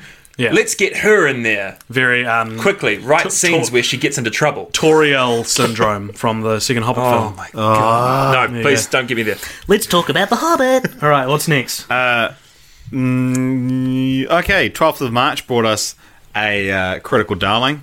You're going to need to put up spoilers for this one. I think you know what it's going to be. The Boss, the Baby, the Boss Baby. Now, most disappointing film of the year? I'd be entirely happy if we didn't talk about this at all. The Boss Baby is the most disappointing film of 2006. That's my take on it. This movie should not have come out this year. This movie is like so ahead of its time. No, behind on its time. It's the same with the Emoji Movie, which I'm sure we'll talk about as well. Like, these movies would be like would fit 10 years ago, but they don't. When computer animation was becoming a thing. Yeah, they're like Tad the Explorer. Yeah. We saw a trailer for Tad the Explorer. Have you had Tad, movie Tad the Explorer? No. That's like coming out next year. We saw a trailer for it last night. I'd never heard of this film. The animation looks awful. It's so surreal. And the really sad thing about animated films that are that bad is that like animators spent literally like a year and a half of their life like creating one of the scenes. Yeah. The Boss Baby is just it's a bad idea. It's a confusing idea to like bring people in on. Why is the baby a boss? They kind of explain it, but it's still not satisfying. I'm sure it works better as a picture book. When you're just like, oh, the babies are people, and then they go down and they do. People. There's a society of babies in heaven that gets sent down. Well, I don't think Earth. it's established that it's heaven. Well, it's a place in the clouds then. I don't have room in my brain for this, guys. I just don't care. But yeah, there's I wanted to see The Boss Baby at like 9:30 in the morning for the like peak miserable viewing experience. I love, but yeah, like Jimmy Kimmel's in it. He voices the dad, and it's like, and like Tobey Maguire's in it. Now, what are you doing, Toby? The problem is that like there's been so many animated films that have been like breakout hits that basically I feel like animated film companies go to celebrities and they're like, "Hey, want to do a voice? It'll take you one day to record all your lines." And like, yeah, why not? It could become successful. I get a lot of money for it. It's funny. Before The Boss Baby, we went into it and I was like, AJ, I bet there's a scene in this film where it goes into slow motion and we see a close-up of someone's facial expressions and they're really exaggerated in slow motion. And then like 20 minutes into the film, there it is. It's the B movie of 2017. Right. Yeah. Although Ferdinand, Jerry's still out on Ferdinand. No, that's true. Don't disappoint me, John C. Not again. Yeah, Boss Baby, it's like, I wanted it to be, there was one that I wanted to be good, because I was like, everyone's like, this trailer looks awful. I was like, the baby's talking like Alec Baldwin, that's funny. But it's weird, like... spicy tuna roll. And like St. Pierre's sushi had like spicy tuna roll. Like you could like, it's like, get a spicy tuna roll. And like in The Boss Baby. They were like, finally, a movie's acknowledged spicy tuna roll. The Venn diagram of people who are going to go see that and who have the disposable income of their own to actually buy a spicy tuna roll. A spicy tuna roll is expensive. So or just, what child who's going to enjoy that movie is going to be like, Mum, get me a spicy Boss Baby, tuna roll. don't need to add it to your list of most disappointing? No, thank you. All right. Jeremy? No. Okay. I value my list too much. So, another one that I don't think any of us saw, but by all accounts is pretty disappointing, Rings. No, the Ring sequel. That was one. And if you missed my hilarious joke last year on the most anticipated podcast, that are you gonna share it again? I'm gonna share it again because AJ missed it at the time and then messaged me like a month later, being like, "Oh, I just heard your joke now. That was hilarious." But it's like, so talking about how like Rings, they're like, "Oh, on this one, it's a viral video," and I was like, "Yeah, tag your friends to totally kill them," and neither of you responded to it, and we just glossed over it. But then AJ responded. The funniest part of that story is you revealing that AJ like listened to this podcast a month after we did it. Josh Thompson says Jeremy is so over this. I'm just like, honestly, we're like, oh, no one's seen this film. Let's talk about it for 10 minutes. We've got one film to get out of the way, and then we've got one that I'm sure you have a lot to say about Jeremy. Okay, so did you see Power Rangers? No. I saw it. It's spoilers? No spoilers for Power Rangers. It's not bad. It's one of those films that you just can't take seriously. Yeah. Like I went being like, ugh. And then the opening, then within the first like 30 seconds, there's a joke about like masturbating a cat or a bull. Classic Power Rangers. Yeah, they're like, they're talking about like, oh yeah, like, oh she should. Like, it might be a cow, and it's like, oh, she should be happy. I just milked her. And it's like, this is a bull. And he's like, oh, I was wondering why there's only one udder. And that's why her name is Rita Repulsa. And then big block letters masturbation go la across the screen. But there's like, I just remember like when I got into it, there was like the opening scene ends with the main character being in a car accident, and so there's like this big car accident, the car rolls, and it's like him upside down being like, and then it's like, Power Rangers, and I cracked up, and I was like, "Oh my god, I'm just gonna hero shot. Enjoy this movie." And I was at a screening for cast and crew of Power Rangers that shoots in New Zealand, in Auckland, and I was like pissing myself laughing. And Jess, who I was with, who worked there, was like, "Oh my god, you're so embarrassing," because I was like cracking up at this, and it's like this is people who like live and breathe Power Rangers, and I was just cracking up. But then like after like 20 minutes of me just laughing, I just got she got over it and thought, I'll just let him enjoy it. But also another real funny thing at the start of that is Bryan Cranston's in it. Yeah, as the head. Yeah, as the head, but I actually think it might be called the Power Rangers. Might should be the very, very opening of the film. It's like back like a million years ago, and is it a sequel to Breaking Bad? Is that the twist of Power Rangers? No, he's playing this like he's all in like heavy makeup, and he's like speaking some like other language, but he's like. The subtitle says like, "Oh, you'll never get away with this, Rita," but he's like, Rita.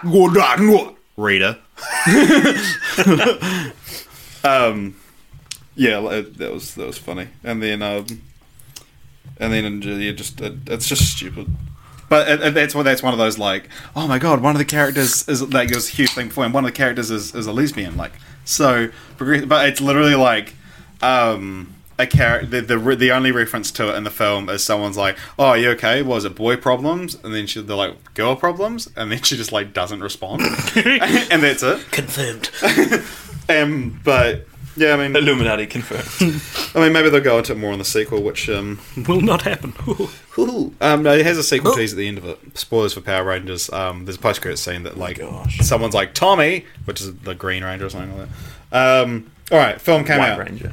30th of March. Boom. Beauty and the Beast. Jeremy, go. Oh man, Beauty and the Beast. I have to say, this is my most non-disappointing film compared to what I thought it was going to be. I actually went into. I don't know if you remember me. You probably didn't. You probably erased it from your mind. I'm Jeremy. But, hello, I'm Jeremy. I was a massive hater on Emma Watson's singing, and was just like, this is going to be really disappointing. It's just, what's the point of doing Beauty and the Beast as a live action? I went into it. And I think having those lower expectations really helped me to have a great time, which is nice. And I just absolutely loved it. It was magic. And yes, her singing is not as good, but it wasn't as distractingly noticeable that she was auto-tuned as I thought it was going to be. And I thought the casting was really great. I really loved what they did with the village. I thought all of that was really cool. And the Beast's design wasn't as bad in the whole movie as I thought it was going to be. And the new songs were pleasant. I liked the new song. Oh, the new song I thought was which one? And I know she'll never. Yeah, Evermore. Yeah. It'd be interesting to see if that's nominated for an Oscar, because I'd love. That's the only reason they've made that. Yeah. I'd love to see. Well, they actually had two new songs, and because they had the one in Paris, the song that Kevin Kline sings about the mother, and then they also had the aria sung by Audra McDonald, who was the wardrobe at the beginning. Anyway. I would love to see Josh Groban sing live at the Oscars. Yeah. But yeah, Beauty and the Beast was a great movie. I won't probably watch it again, but it was really good. Yeah, it was one of those things that like it's fun as it's like a fun novelty of seeing an animated thing in real life. But I wonder how much, like, if you'd never seen or heard of Beauty and the Beast, how you would view it. Would it be a great movie? Yeah, and also, did Josh Gad's character being gay ruin it for you guys? Did you notice at all?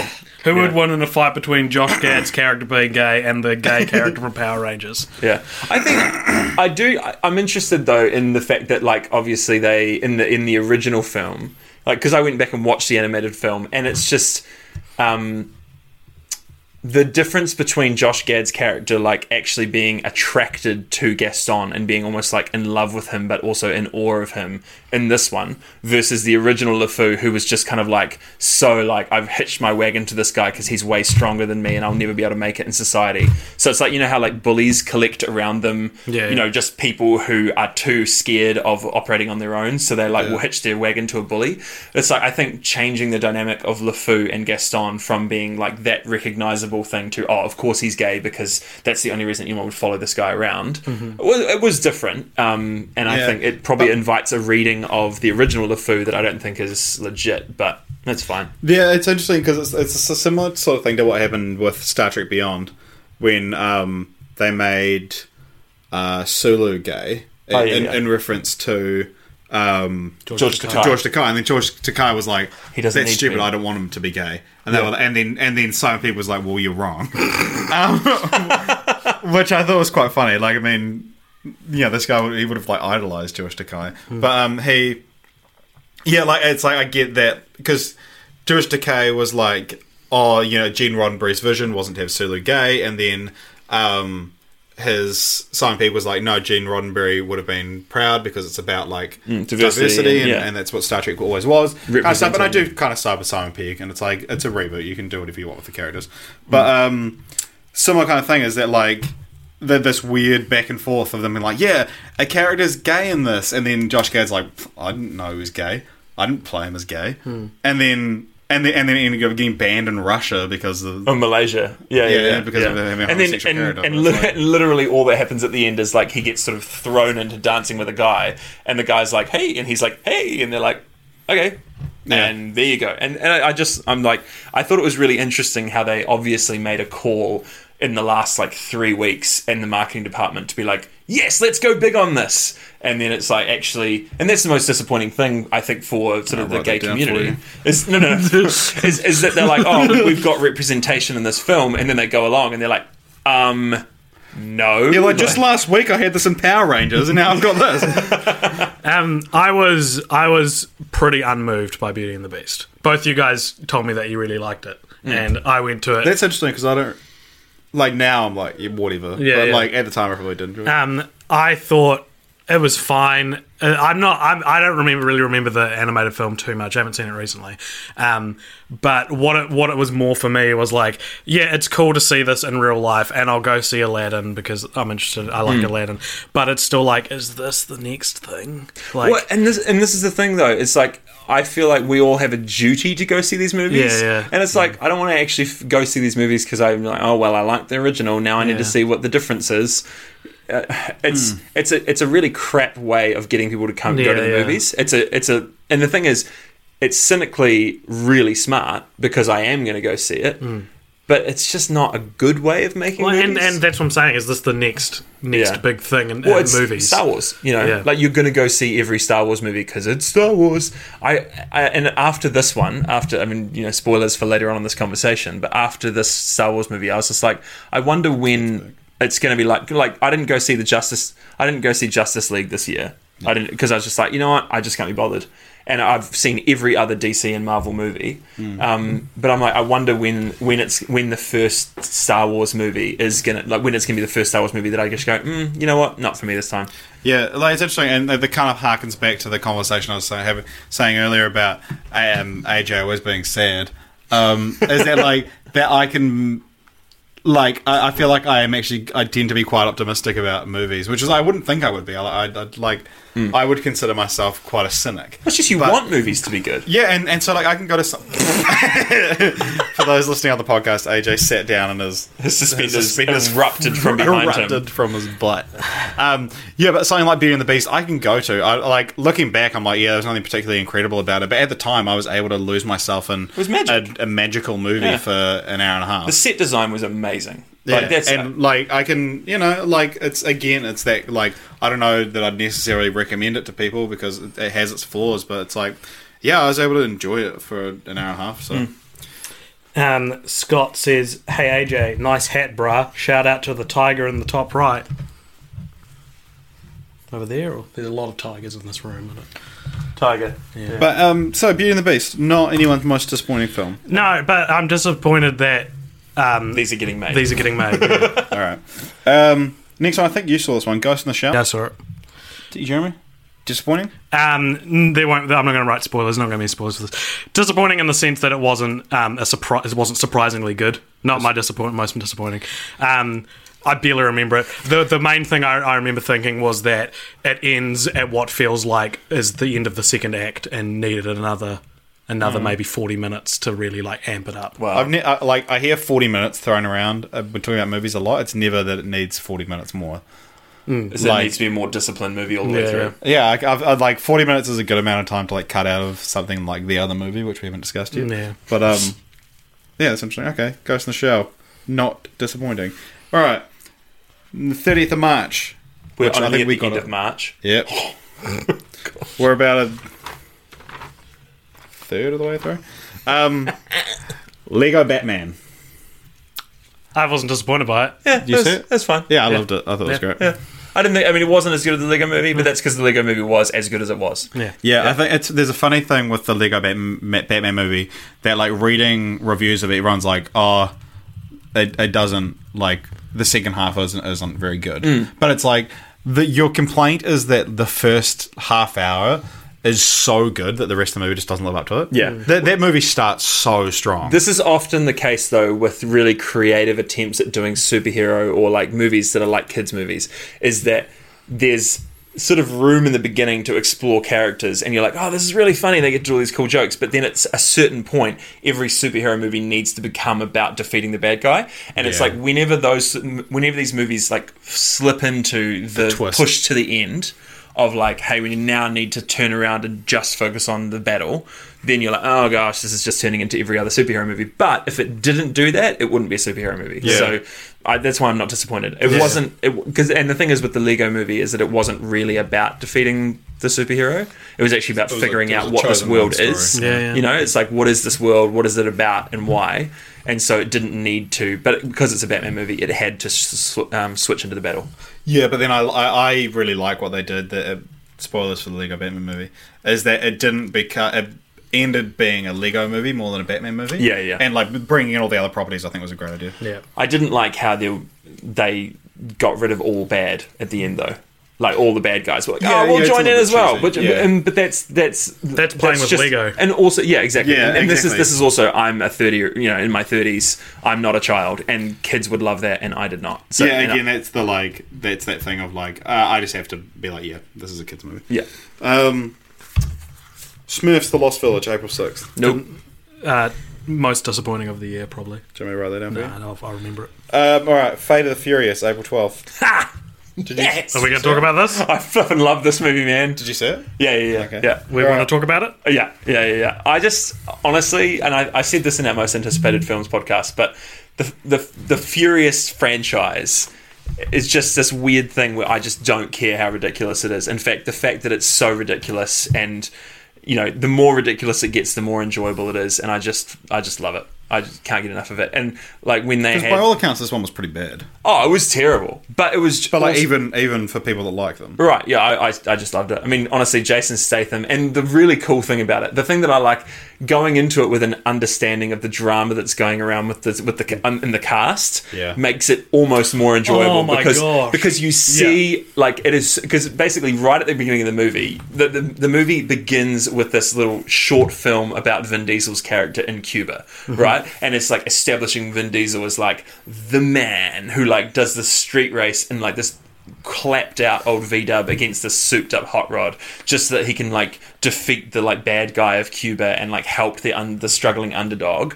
And like he gets this little short film which you can tell that he insisted on having for his character so that he could technically be the main character in the movie, because the rest of the movie is essentially how The Rock is just the man. Because what they do is that then Vin Diesel becomes essentially the bad guy, right, with Charlize Theron, and he's gone basically, and the rest of the team is left without Vin Diesel. The rest of his family. Yeah, I can't believe he betrayed his family. Yeah. The rest of the family.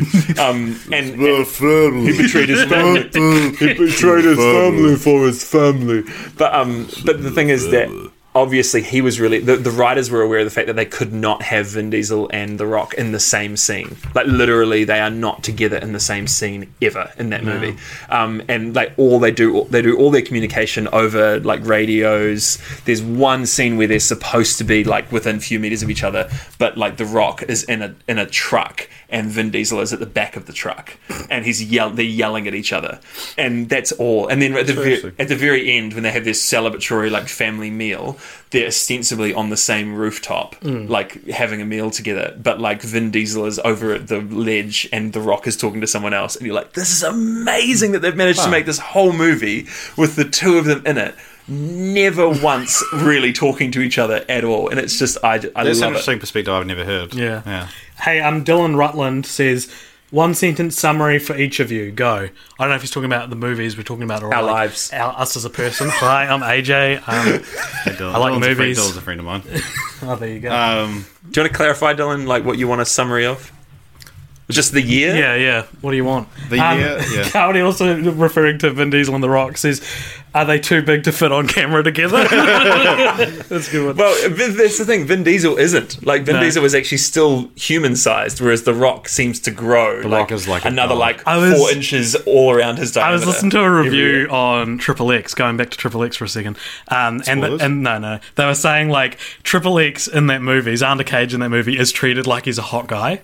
And they're like, is Vin Diesel attractive? Like, does he have that? Is he the guy who makes women like stutter when they speak to him? Oh man, the other really interesting thing about Fate of the Furious is that the thing about Fate of the Furious is that now there's going to be this Rock and Jason Statham spin-off, which, to be honest, is going to be so good. And like Vin Diesel and Tyrese Gibson and stuff like that are just like, no, you can't ruin the family. Vin Diesel's been professional about it. Tyrese Gibson should be fired from those 100%. Yeah. What does he think he's doing? A little background for you. Okay, so Tyrese Gibson feels that by The Rock agreeing to being in a spin-off film and Jason Statham agreeing to be in a spin-off film, they are pushing back the release date of the next Fast and Furious movie. He was like, if you agree to do this spin-off, it's going to push back. We've announced this release date. Fast and Furious fans, like, get excited for these films.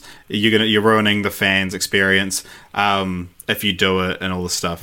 Yeah. And so basically he released this massive tweet tirade that's like the thoughts of a madman. It's just all it is, and it's just so transparently jealousy. Jealous that he's not part The Rock of the really came cool in stuff. later on, and Tyrese has been since the first one. And he's like, if you do this spin-off, I'm not going to be in them anymore. How deluded do you have to be to think you're more bankable than Dwayne Johnson? Cutting off your nose to spite your face, eh? Like, it's just... he should be fired from the series, and I'm surprised he doesn't have a agent who was like, what the hell are you doing? Do any of us think that he is not immediately replaceable with Chris Tucker?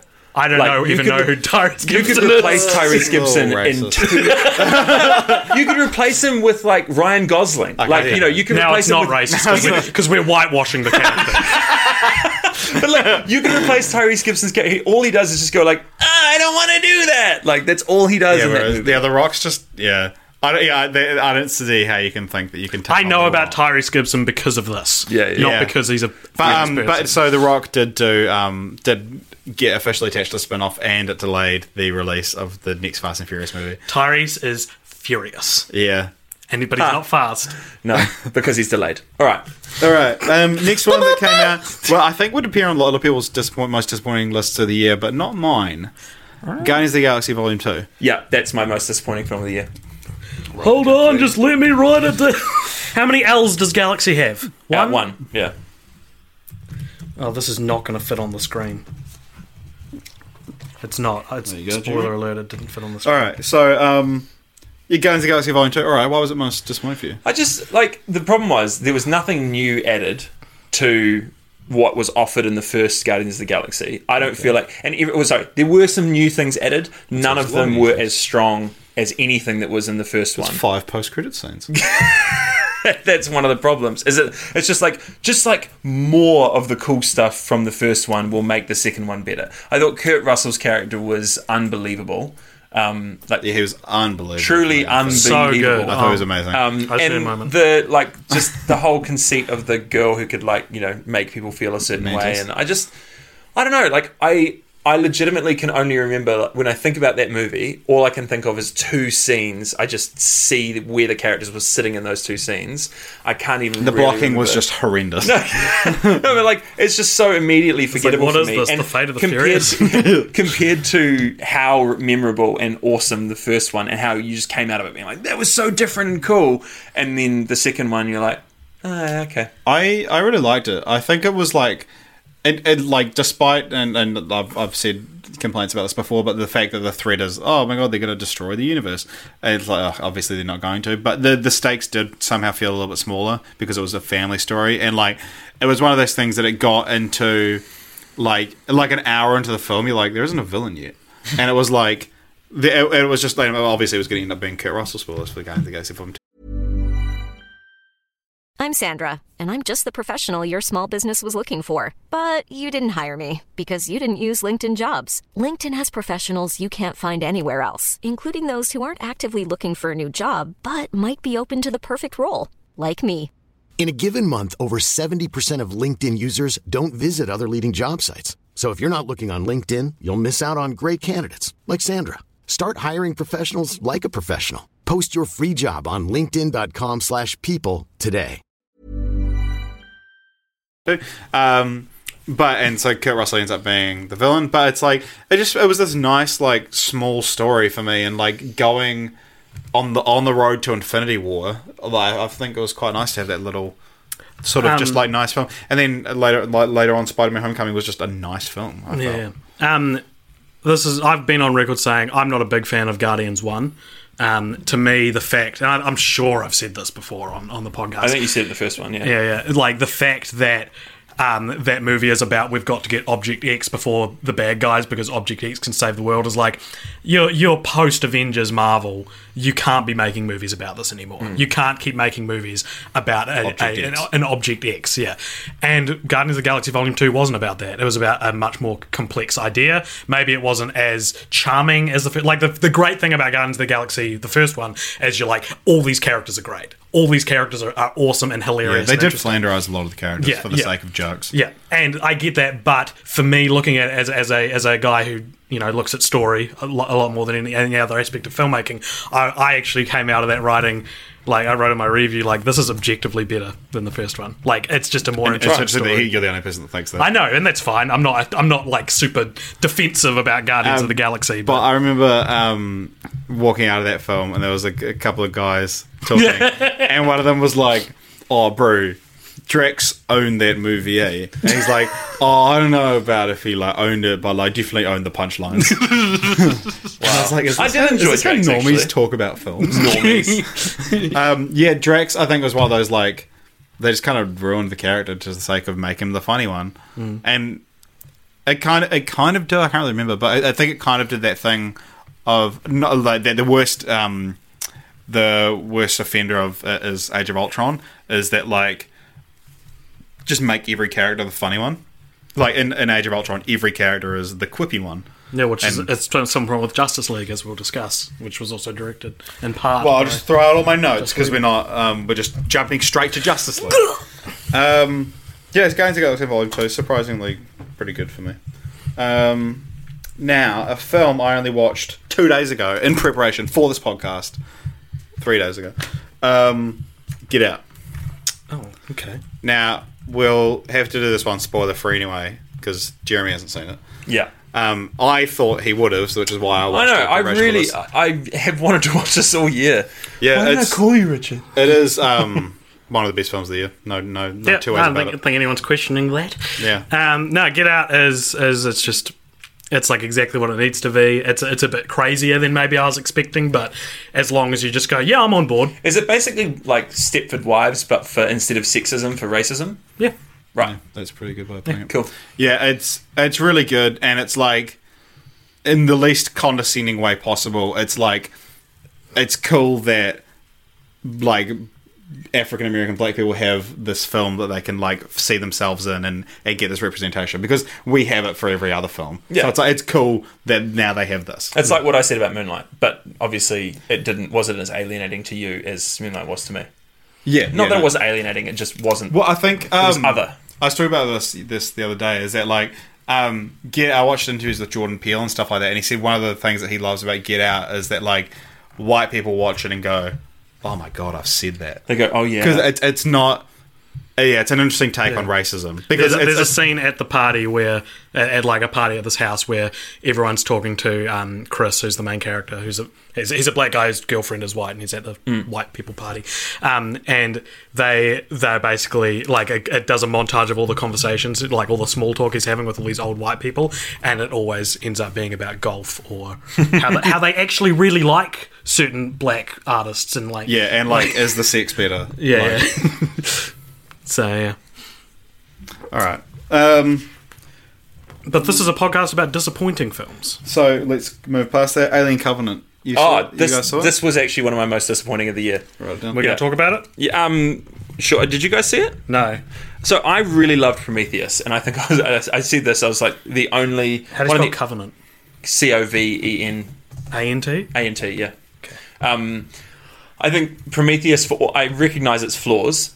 And it's beautiful. It's really, really, and it's beautifully made, and it was interesting. Prometheus, I thought offered some really interesting things, and I was really excited to see Alien Covenant because, again, I was excited about the set design. It was filmed in Milford Sound, the first film that's ever been filmed in Milford Sound in New Zealand, and they did this massive explosion, which was apparently one of those situations where they, better to ask for forgiveness than permission. And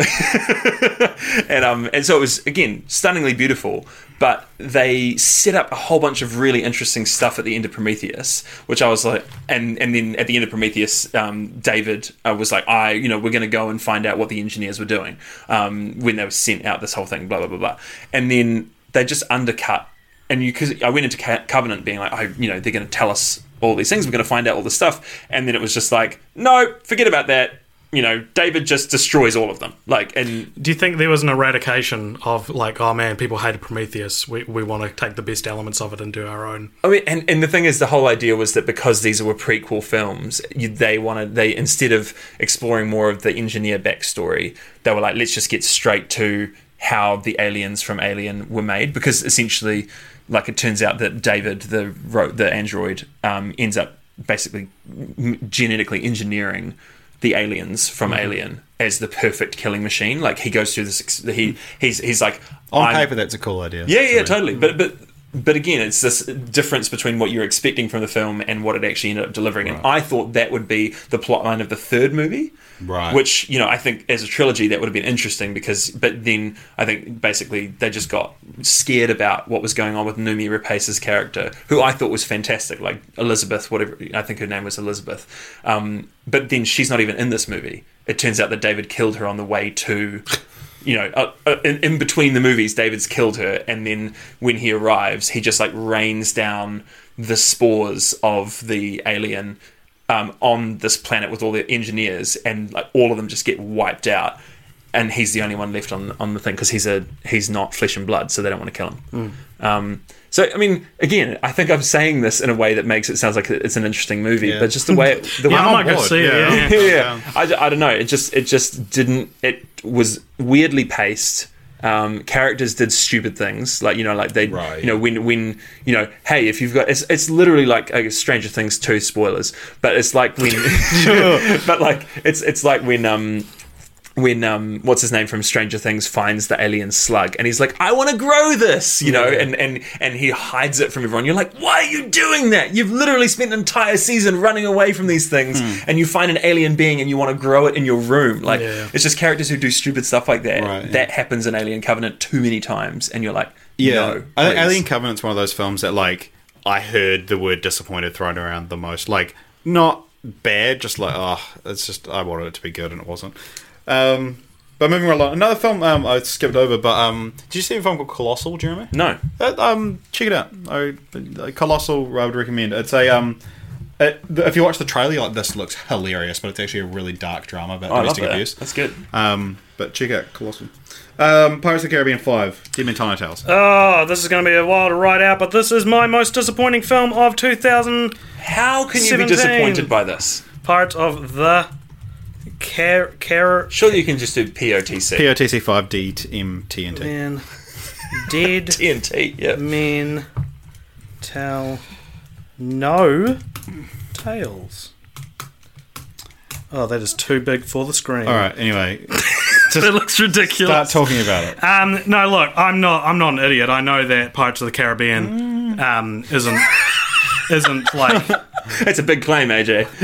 It's not. All but the first one are pretty bad. But basically, I'm just like, it shouldn't be hard to make a good Pirates of the Caribbean movie. Well, it wasn't hard. They made one. And it was really good. But it shouldn't be hard to make sequels. It shouldn't be hard to make sequels that usurp the first one. Because it's that what they got too tied down with Pirates of the Caribbean is not Jack Sparrow, although he is best as playing off people and not being the hero. What they've got there is what they got wrong is that they made 2 and 3 connected. You have to watch 2 to understand 3. Mm-hmm. Yeah. And then the 4th one just came out of nowhere, everyone forgot about it. And then the 5th one, they so clearly aren't trying with it. So you think it should be more episodic rather than chronological? You should think Indiana Jones. Yeah. They should all be their own adventures. You should be able to watch 3 before 2. Yeah. And it not change your experience, in my opinion. They wanted to make it a trilogy rather than episodes. Yeah, but it's not even a trilogy. It's one and then a 2-parter. Yeah, exactly. It doesn't feel like a trilogy. Oh, I guess Barbossa comes back at the end of 2. Barbossa. But I just and part of the reason why this movie didn't work is because it should have worked 10 years ago, and it didn't then. And so they keep trying to reheat up this movie. And I don't know. I saw Javier Bardem attached. I was like, maybe there's hope. Maybe there's hope that this. I felt like that about another movie this year. Maybe there's hope that this will a new hope even. I don't know. And I obviously. I looking at it, I wasn't I didn't think it was gonna be good, despite the fact that it was my most disappointing. I was most disappointed about it before it even came out. Basically. Before, I'm not mad, Disney. I'm just disappointed. And Johnny Depp is just go away, Johnny Depp. Yeah. You don't care anymore. Isn't it amazing how hot he was 10 years ago when Jack Sparrow was happening? Yeah. And just how no one wants to hear from him anymore at all. Even before the stuff about Amber Heard came out, everyone was just like, oh, just no. Yeah. He basically plays Jack Sparrow like he's performing to a bunch of Make-A-Wish Foundation kids. You know how he did that? How he appeared in character. That's what this feels like. It feels like he was like, oh, this is how to play Jack Sparrow. He's not doing Jack Sparrow anymore. He's doing a performance of Jack Sparrow. Right, yeah, because it's become such a caricature. And because he's too old. Yeah. He's too old to do him. Jack Sparrow would have died by now. Terrible film. Painfully unfunny film. Right. They make so many jokes in it that you're like... at one point they refer to what's someone who... There's a word... I shouldn't have brought this up because I can't remember the word, but it means someone who studies herbs and herbologist. Horticulturist. Oh, right. Horticulturalist. And they what is horticulture? Horticulture's plants, right? Plants, yeah. Yeah, not just herbs. And I think it's horticulture, and they all laugh because it's got the word whore in it. That's the kind of stuff you're dealing with in this movie. All right, well, on to one of my most disappointing films of the year. My second most disappointing film, Baywatch. Yeah. Did you see it? No, I haven't, and that's why I was so disappointed in it. I didn't see it. Yeah, Baywatch was it was one that I was like, yeah, sweet, this should be amazing. This should be. You got the Rock, Zac Efron, and a fat guy for the comedy. But we're great. But yeah, it's just it was just boring. It's just a boring film, and then the Rock's critics love it, critics hate it, but the fans love it. It's it's just even if you try and meet it on its own terms, it's actually just boring. And that to me, that was the most offensive thing it could be. Yeah, if it was just not funny, it's I can turn off my brain and laugh at some of these jokes, but it's just slow and just. I have a friend who is my barometer for the Rock films because he's the biggest Rock fan. Anything the Rock does, he's like, "Oh, it's so good!" Yeah, and even he was like, "Oh, it just wasn't." And I was like, "Well, if you don't like it, I am not going to pay that money." It could have been amazing, and 21 Jump Street. If Kevin Hart had been in the place where Zac Efron was, probably because Kevin Hart and the Rock, man, there's something about them. They're just so good together. They are the new Jackie Chan and Chris Tucker. All right, next up, same day as Baywatch. I don't know. I'd like to see the people who went to go see Baywatch instead, but Wonder Woman came out 1st of June. Probably, one of the biggest surprises of the year, I think, in terms of quality. I loved it. It's probably one of my top 5 superhero films. Yeah, and it's from incredible. DC, who I want to fail just to see what's going to happen. Yeah. I thought I really enjoyed it. It was a good movie. I don't see why everyone was like, "Oh my god!" I think because no one expected it to be good. Well, I expected it to be good. The number of I fully expected that. You have a female director who's has a pretty good reputation. You have Gal Gadot. I think you actually do pronounce it Gadot. Yeah. And there was enough pressure to make this good because it was the first one that was that I expected it to be at least a well-made movie, and it was a well-made movie. But I just think for the first female-led superhero movie, it followed exactly the same lines as any superhero origin story, and that's good. I guess that's good. If you want it to fit within the pantheon of superhero movies, it was a very good one. But I just thought people reacted to it like it was an entirely new breed of superhero movie, and I'm like, I don't think it is a new breed of superhero movie, but I think and I'm going to sound like such a elitist, chauvinistic asshole saying this, but be what you are. There's the way that movie treats Wonder Woman as a character is very clearly from someone who is a woman, in a good way, in a wonderful way. I watched a video essay on the sexy born yesterday trope. Lilu from The Fifth Element. She was born yesterday, but she's still the sexualized love interest, even though she's a baby, And Wonder Woman could have easily, she finds Chris Pine, they go to the real world. She's wide-eyed and innocent. But there's that scene, there's that awesome scene on the boat where he's somehow they get talking about sex. She's like, "Oh, why don't you come sleep with me?" And he's like, "Oh, no, I don't sleep with you." She's like, "Why not?" And he's like, and it's this awkward, back and forth, but when she's like, I know what sex is. Yeah, great, good. Like, don't make this character completely she's oblivious. world wise, and she doesn't need help. Yes. in to defend herself against people who might take advantage. She's not of an it. idiot, and that informs the actual love story that does take place, which is actually, in my opinion, one of the best love stories we've seen in a superhero film. I mean, that is absolutely true. Yeah. And like the like even just all the like the funny stuff, like when she first sees him naked in the pool, she's like, "Oh, are you a like average human male?" Yeah, and he's like, "Oh, above average." But it's like, imagine like Chris Pine being your like reference for the entire human race. You'd be so disappointed. You go mainland, you're like, "Oh, okay." What I did like about it, and this is where I just go like, "Oh, it wasn't all that," and then I'm like, "Yes, all these things were great." But what I did like about it was that it wasn't a false form of female empowerment. She goes into English society, and she's in Edwardian, I think, England. She does actually have to change her clothes to be not shocking in that society. And she doesn't wear the froofy, frilly thing, but she does still wear clothes that would be appropriate for a woman in that era. Like, they don't try to retcon society's, acceptance just to match our current day ideas of what's acceptable in society. And I thought that was a good move for the film, in the same way that whole conversation about sex was. I think was realistic. That's another thing about talking about how it's good that it's done by a woman, is that like so often strong female characters are just men that are played by a woman. Yeah, exactly. And like people are like, oh my god, what a great character. It's like, the fact that they're a woman isn't important. And whereas like Wonder Woman uses her femininity and uses the fact that she's a woman to...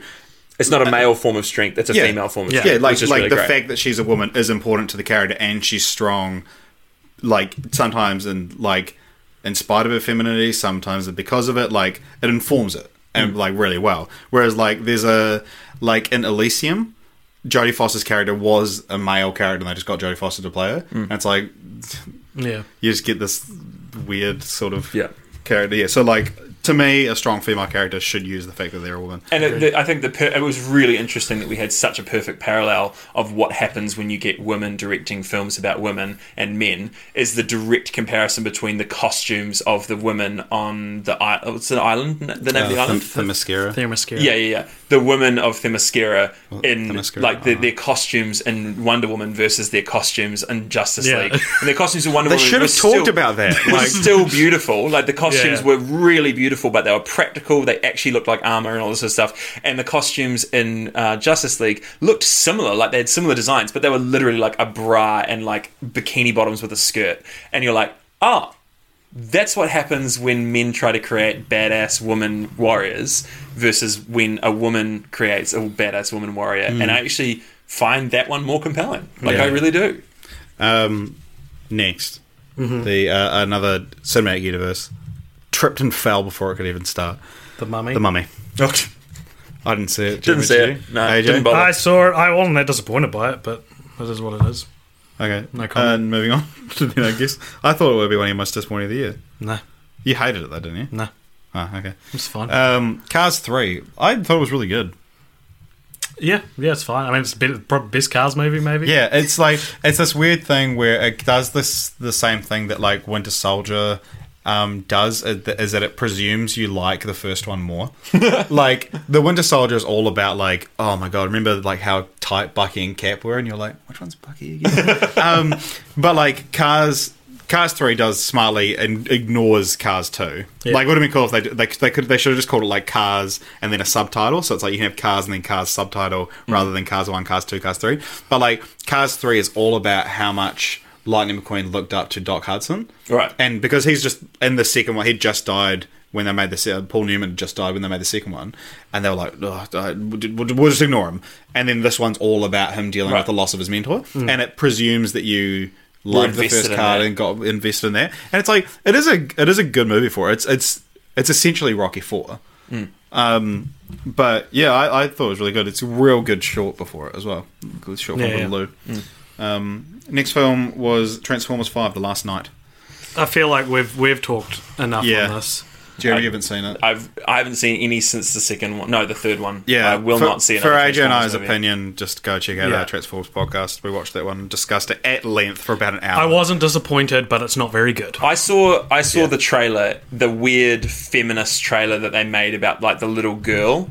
Do you see this one? The post-apocalyptic where they're like following I the fight like girl. a girl, don't you? And I was just like, this is weird. It's like I expect there to be a product advertised at the end of it. Like, you know, like, I always this thought it product was as well. empowers me. And I'm just like, why is this happening? That character, worst part of the film. She is this like, this is going to sound real weird, but this really like sexualized 12-year-old.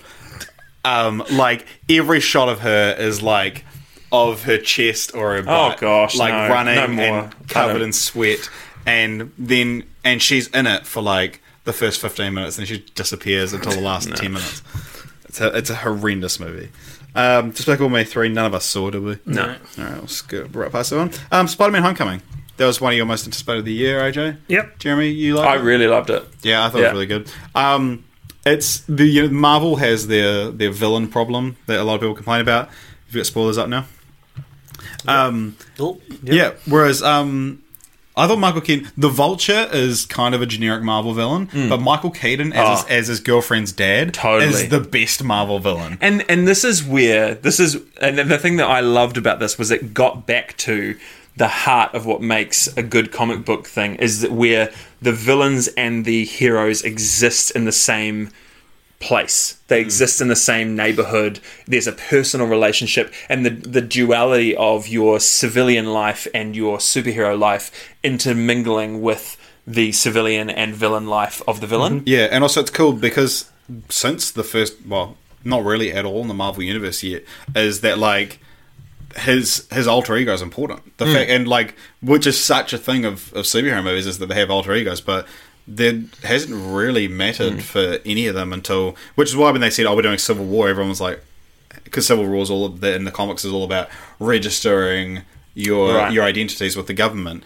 but it's like none of them have secret identities. Yeah. Well, because you have the Tony Stark problem, where like he's a really famous superhero who's just living large, and he said he's Iron Man at the end of the first film. Yeah, and so all the superheroes kind of just take their lead from that because that was so successful as a Marvel film. Yeah, and like Thor's a Norse god, Captain Rogers is like, it's known who he is. The whole point of his life is to be a superhero. Yeah, right? Bruce Banner, I guess.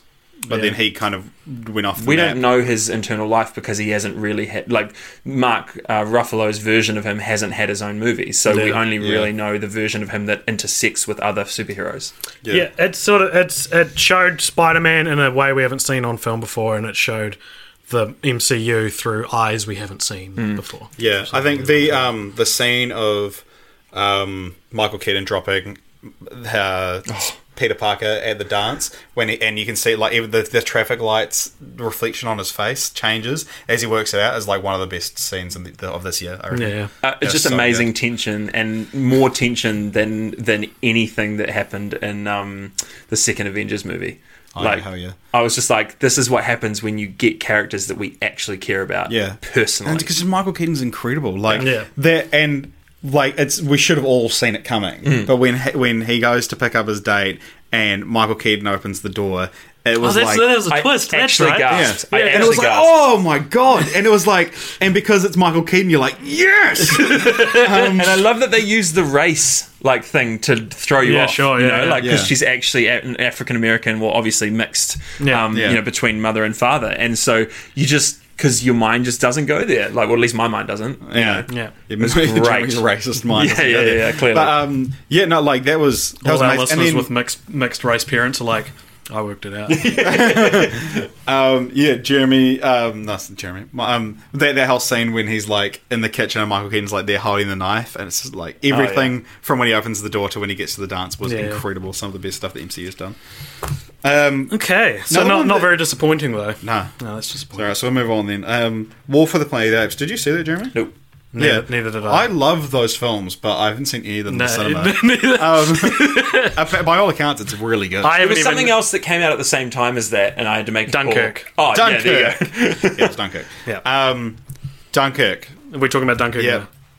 One of my favourite films of the year. Yeah. Incredible, absolutely incredible. If Interstellar is, it's like the Are you baiting me? It's like Christopher Nolan went into like that, the season 3, one of the season 3 episodes of Rick and Morty, which is probably one of my most disappointing television things of the year. But we might go into that in a different podcast.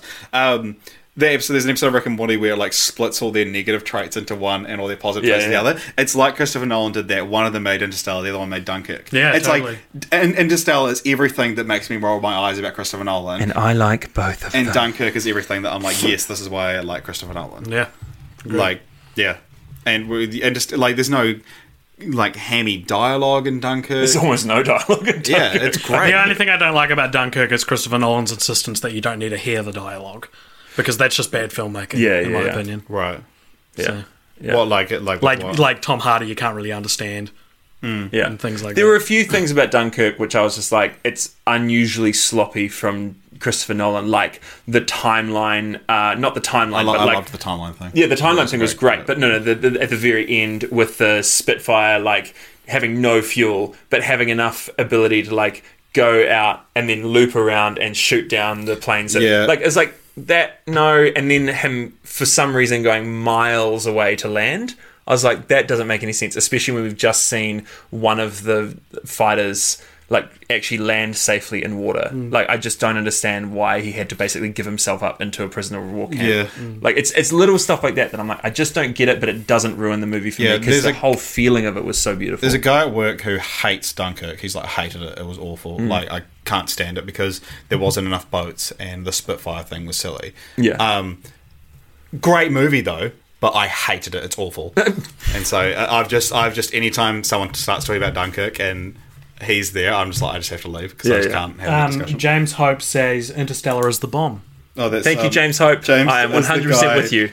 I've had several arguments. Did I tell you about at work when there was a time when it was James? I was like talking about not liking Interstellar, and he was like, "Yeah, I'm a big Christopher Nolan fan." I was like, "Oh, really? Have you seen Insomnia? Have you seen Following?" And he was like, "No." And then like a month later comes to it and is like, "So I watched those movies," and I was like, I forgot we had that conversation, but I was like, I was proud of him for like being able to. Have very condescending of you. Bring something new to an argument, like, because not many people will do that. But I love the idea that he like went home, arms folded, sitting angrily on his couch, being like, I'll watch these movies." So next one, The Dark Tower. By all accounts, terrible. Yeah, I didn't see it. Neither. Annabelle 2. No. Baby Driver. Oh, this is definitely on my list of most disappointing of the year. Yeah, I would probably put it there too. Yeah. Actually. Really? Yeah, I didn't at the time. I was like, yeah, that was cool. But then the more I thought about like, and I'm not just cashing in on the drama of it, but like Kevin Spacey's pretty shit in that film. Like, I feel like you are cashing in on the drama. No, I'm not. Okay, but I don't know. He was contrived. He was like the bit cheesy. where he's like, I just loved the balls on that kid. And you're like, ooh. Or when at the end when he like helps them out and he's like, I was in love once. It's like, who are you? What character are you playing? It's so weird. That's not Kevin Spacey's fault though. Yeah, but he didn't deliver the line. Kevin Spacey isn't wasn't like no, I want to at the end. No, but Kevin Spacey in the movie delivers every line like this. What is he's really controlled and contained, and the cool thing about his character at the beginning is that you're like, he has this big inner life with all these motivations that he's not letting on, and he's like a really secretive character, and so is Baby also, and we spend a lot of the movie exploring why Baby is the way he is, but we don't explore at all the partnership between him and Kevin Spacey and why Kevin Spacey is the way he is. And so when Kevin Spacey becomes like the answer for how he gets away but then doesn't get away, my biggest thing was that they basically started the movie out with this big structure of really beautiful moments where he's like walking along and like it's almost like a musical, right? He's like doing basically a musical dance number, going to the laundry, going to get his coffee and all that sort of stuff, and it's really beautiful and super stylistic. And then they just give up on that whole idea. Yeah, right. It feels like, and then just moves into being a sort of very violent action movie, like almost Tarantino-esque in terms of like it's daring you not to like the action. I just felt like Baby Driver didn't deliver on what it promised. No. Yeah, for me, Baby Driver, I didn't love it as much as I wanted to.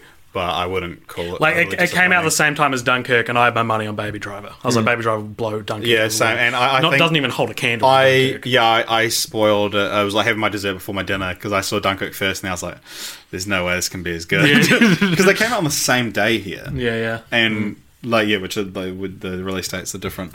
But and I was like, Baby Driver, like, it was enjoyable. I'm not rushing to see it again. Whereas Dunkirk, I'd be quite happily watch again. Yeah. Next one. This probably might be on your most disappointing list. But Logan Lucky. Did you see this? Oh, I saw the first half of it. I loved it. On a plane. And I flipping loved the first half of it. So and I really good. want to watch the rest of it. Can I watch it with you? This was a funny experience for us. We watched it, and afterwards, Because when the first trailer came out, I didn't bother to watch it because I was like, whatever. But AJ was like, "Did you see this?" And he posted on Cult Pop's page, being I was like, like, this looks great. Same thing with La La Land. Like, I just really thought I'd be into it, and then honestly, I think I maybe was having a bad day or something when I watched Logan Lucky because it just felt like nothing was connecting. Like really? There'd be like an answer to a question I didn't have, right? Or there would be something would be left ambiguous, but to me it was just like, what do you mean? It was just one of those movies where everyone was having fun, and I actually just really enjoyed having fun. Yeah. with So them. for me, like AJ's complaints are just like a lack of knowledge of the language of heist films. Yeah, you just go like, but that's not what it's about. Yeah, well, like for me, I agree. Like, I don't watch enough heist films because he's on like board with it. at the end when everything ends up okay. It's like, no, but we weren't told this. Like the main character didn't tell us he was doing this. It's like, because it's a heist movie and that's how they work. And that's what I loved about it was that again, it's that post-Trump thing where it's just like take the elites out of it, take Ocean's 11, but remove the fact that they've all got access to huge amounts of money and they can basically do anything they want to do, and basically get a whole bunch of people who are desperate, down on their luck, and really need this to go off because otherwise he's literally going to lose his family or whatever. Yeah. And then you kind of raise the personal stakes, and I like that. Mm-hmm.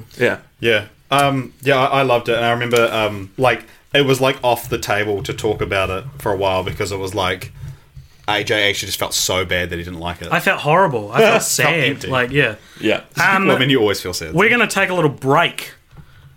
Yes, we haven't discussed this, but I'm going to pause the stream for a second. All right. We'll be back. All right. Are we back? Yeah, we're back. All right. And then on 7th of September... There's an elephant that's left the room. Apologies to anyone who was watching because of Jeremy. He's called to an emergency and has to leave. So we're going to be carrying the rest of this podcast with a... is there like a teddy bear or something we can do? It's your house. Oh, I know it's my house, but... Okay. Nope. Okay, so we know the audio wasn't there. Yeah, we know the audio wasn't on. James. Yeah, okay, I'm a bit befuddled, but that's okay. All right. It. What did you think of it? What are you talking about? It, the movie. It. It Chapter 1. I loved it. I don't really have much to say about it, but it was I good. thought it was amazing. It was probably one of my biggest surprises because if you listen back to the anticipated one, I'm sure I say I'm not going to see it. Yeah, you were like, no, I don't do scary movies. Yeah, and then I've got 2 horror movies on my top 5 of the year. So there you go. It was amazing. Yep. Brilliant. Can't wait for the second one. Yeah, man. I liked that. It wasn't even that scary, to be honest. Like, it was. Yeah, it a lot of people more- say it's the scariest movie they've ever seen, but nah. It was. I don't know if this is disappointment, but it wasn't what I expected it to be.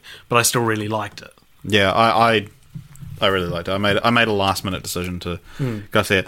Actually, just a week before that, we had my most disappointing film of the year, Death Note on Netflix. Oh, okay. Do we want to talk about this? I don't know how much there is to say about it because you're not invested. No, I'm invested. Yeah, I watched it with you. I thought it was terrible. You're just like, you couldn't even finish it. Yeah, because I love Death Note, the anime. I think it's incredible. I'm not a fan of anime, and it's like one of the best TV shows I've ever seen. Yeah. And this is another film that I was really optimistic for. Up until people are like, oh, it's going to be a bad adaptation because it's and Adam Wingard, who directed it, who's like quite a good horror director, said it's not an adaptation, it's an interpretation. So he read the manga, watched the anime, and thought, this is what I can do of an American student finding a Death Note. Yeah. And I was like, cool, yeah, like that's the way to do it. Don't try and bog yourself down hitting the same story beats because it's such a dense story and it's such a good story. And then people are like, oh, apparently it's a real bad adaptation, all this stuff, and it's like, just get over it. And then watch the movie, and not only is it a terrible adaptation, but it's an awful movie. It felt Last Airbender bad. Yeah, it is. It's like I haven't seen Last Airbender, but I'm sure this is worse. Like this, yeah. I've seen both. Well, I finished one of them. Yeah, but no, I just thought it felt so rushed. From what little I know of the anime, like I was like, how are we here already? Like it just sped through. It's so. And good. I guess that's what happens when you try and adapt a TV series into a feature length. Like the interpretation element, it's like one of the coolest things about the original is that the main character, Light, is really smart, and he's really attractive as well. It's like it's part of his character is he's like this attractive, intelligent student who's secretly like a psychopath. Yeah. Whereas in this one, he's like this downtrodden, fucking pug-faced, loser. Yeah. And then he gets this death note, and he's like a school shooter kind of thing. Yeah. And so it's not about like cleansing the world of evil. It's about, oh, this guy picked on me, so I'm going to decapitate him. And then this girl who's never spoken to him goes, he's like in love with her, and he's like, oh, check out, I got this death note, it actually works. Whereas like Light would never do that, and that's not even like a, I don't want to. I want to get away from like talking about the gatekeeper of Death Note. Yeah. But like the fact that it's just like that's a stupid character. Like the decision of the filmmaker to make this your main character is just dumb. Like originally when the American rights were first, Zac Efron was attached. Yeah, and it's like he should be. I don't know that he could play. I mean, like he's playing Ted Bundy. But like see how he goes playing this intelligent, calculating character because he's just made a name for himself playing frat boys, but. Yeah, Death Note, and it's one of those things that will never get a good American Death Note movie now, because they've wasted their one opportunity. They're making a sequel, and also the fact that like Willem Dafoe as Ryuk is like some of the best casting of all time, but it's just wasted on this horrendous movie. Yeah. We got some comments that I'll read out. James says Chappie is the movie that still disappoints me. Okay. Kieran says It is his top of 2017. James says it's got to be Dunkirk. And what did Kieran say to that? Kieran said it was just brilliant, scary, but still had a brilliant story. They're just talking to each other. No. He said, "Do you see the original TV series? He could be talking to us." Oh, did I? No, I haven't seen the original TV series of either It or Death Note. Yeah, I haven't seen the original It. Kieran says the anime is legit brilliant, and James says Mother. Has anyone seen Mother? Heard it was a bit meh. So actually, Mother is the next film we're talking about. Hey, all right, let's talk about Mother. Mother is Mother. Oh, it's like a lowercase M and an exclamation mark. Mother was disappointing in a way, then like amazing in a way, and it was like, man, I do not know. I was like, we talked about this earlier. Was that on pod? Yeah. And I was like, I don't want to see this. Like, I don't care about it. It doesn't look interesting to me. I got dragged to it basically. Yeah. And then was like, wow. That's the most like visceral, most interesting experience that I've had watching this movie for in a long time. So I don't know. I thought it was good. I mean, I don't know if we need to really go into spoilers, but it was good. I liked it. So, yeah, I have no interest in seeing it, knowing the like spoiler of it. Yeah, I had no interest beforehand, and now I've got the same amount of interest. Emoji Movie, neither of us saw, but I wanted it to be. I was so hoping this would be good, just to shut everyone up, but apparently it wasn't. No. So, but then I feel like this is what we're kind of like. Film criticism has gotten to, and it's kind of dumb, is that like people wrote their Emoji Movie reviews before the film came out. Yeah. They thought of this hilarious hyperbole about how it's like sticking cactuses in your eyes, and like, oh, I'm going to hold onto this one for the Emoji Movie. And it's like, so these critics just get like a film review of a bad movie is now just paragraphs of like hilarious similes and hyperboles. And it started with like Roger Ebert's review of European Gigolo. Apparently, that's like the quintessential bad review. Yeah. And now everyone just thinks that they can do that, and it's like, it's these films. They're just movies. Who cares? Yeah. Same thing then, like with Daddy's Home 2. I talked about on that podcast a little bit. I think I did. about like people are just hating on this movie because they decided to beforehand, but it's like, yeah, it's not like below a 5 in terms of movies. No, I agree with you. Yeah, so but by offense, I'm sure Emoji Movie was actually terrible. I didn't see this one. I don't think you did either. But Captain Underpants. No, I didn't see it. Apparently, it's pretty good. Yeah, I say I was a fan of the books, but I don't know that I even was. I just like they were there. Yeah. Flatliners. Didn't see it. Apparently, it was terrible. Apparently, Flatliners spoilers. I don't know if it's worth no, putting up. I haven't put it up. If you want to see Flatliners, then you deserve to have it spoiled. But apparently, Ellen Page's character dies halfway through. Yeah, and she's like the main character. Yeah, that happens. Yeah, I read about that. But then, like, the whole film was about them dying and bringing themselves back. Now, here's an interesting one, and this is like Kingsman: The Golden Circle. Mm-hmm. And so this is probably one that we might have to get into spoiler territory. But in terms of quality and like what I wanted this to be versus what it was, it's probably one of the most disappointing films, if not the most disappointing film of the year, because it's so much worse than the first one. But in terms of enjoyment, I enjoyed it equally. It's still just as fun. It's a film I can't recommend. I can't be like, oh my god, check out The Golden Circle, it's just as good. Because it's not. I just really enjoyed it. Yeah. No, I don't know. I wasn't a big fan of Kingsman 1. I thought it was kind of cheesy.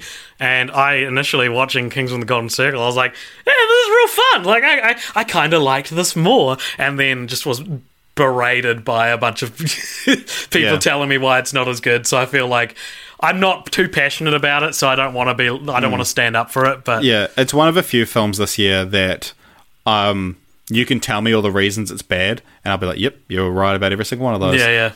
Or like all the reasons, the other movies have all the reasons they're good, and I'm like, yeah, you're right, but I didn't like it. Yeah. So Kingsman: The Golden Circle, I'm just like, it's a guilty, it feels like a guilty pleasure for me because I'm like, I can't defend it. I just really enjoyed it. I don't know if I'll see it again or anything. But. Yeah, for me, it's like the kind of film I could put on again. But it did have a weird thing at the end, getting into spoiler territory, that they kill the bad guy by shoving him in a meat grinder, which is like, you're just as bad as the... Yeah, it was like the assistant dying in Jurassic World.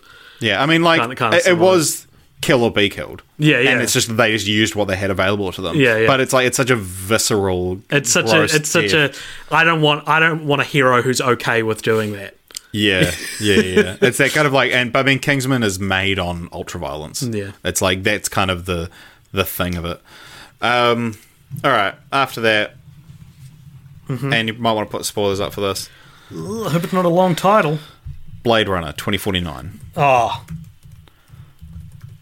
I thought this was the best movie of the year. Yeah. It was amazing. Yeah. And it's like, there's not much more to be said about it. It's actually just incredible. Yeah. No, I loved it.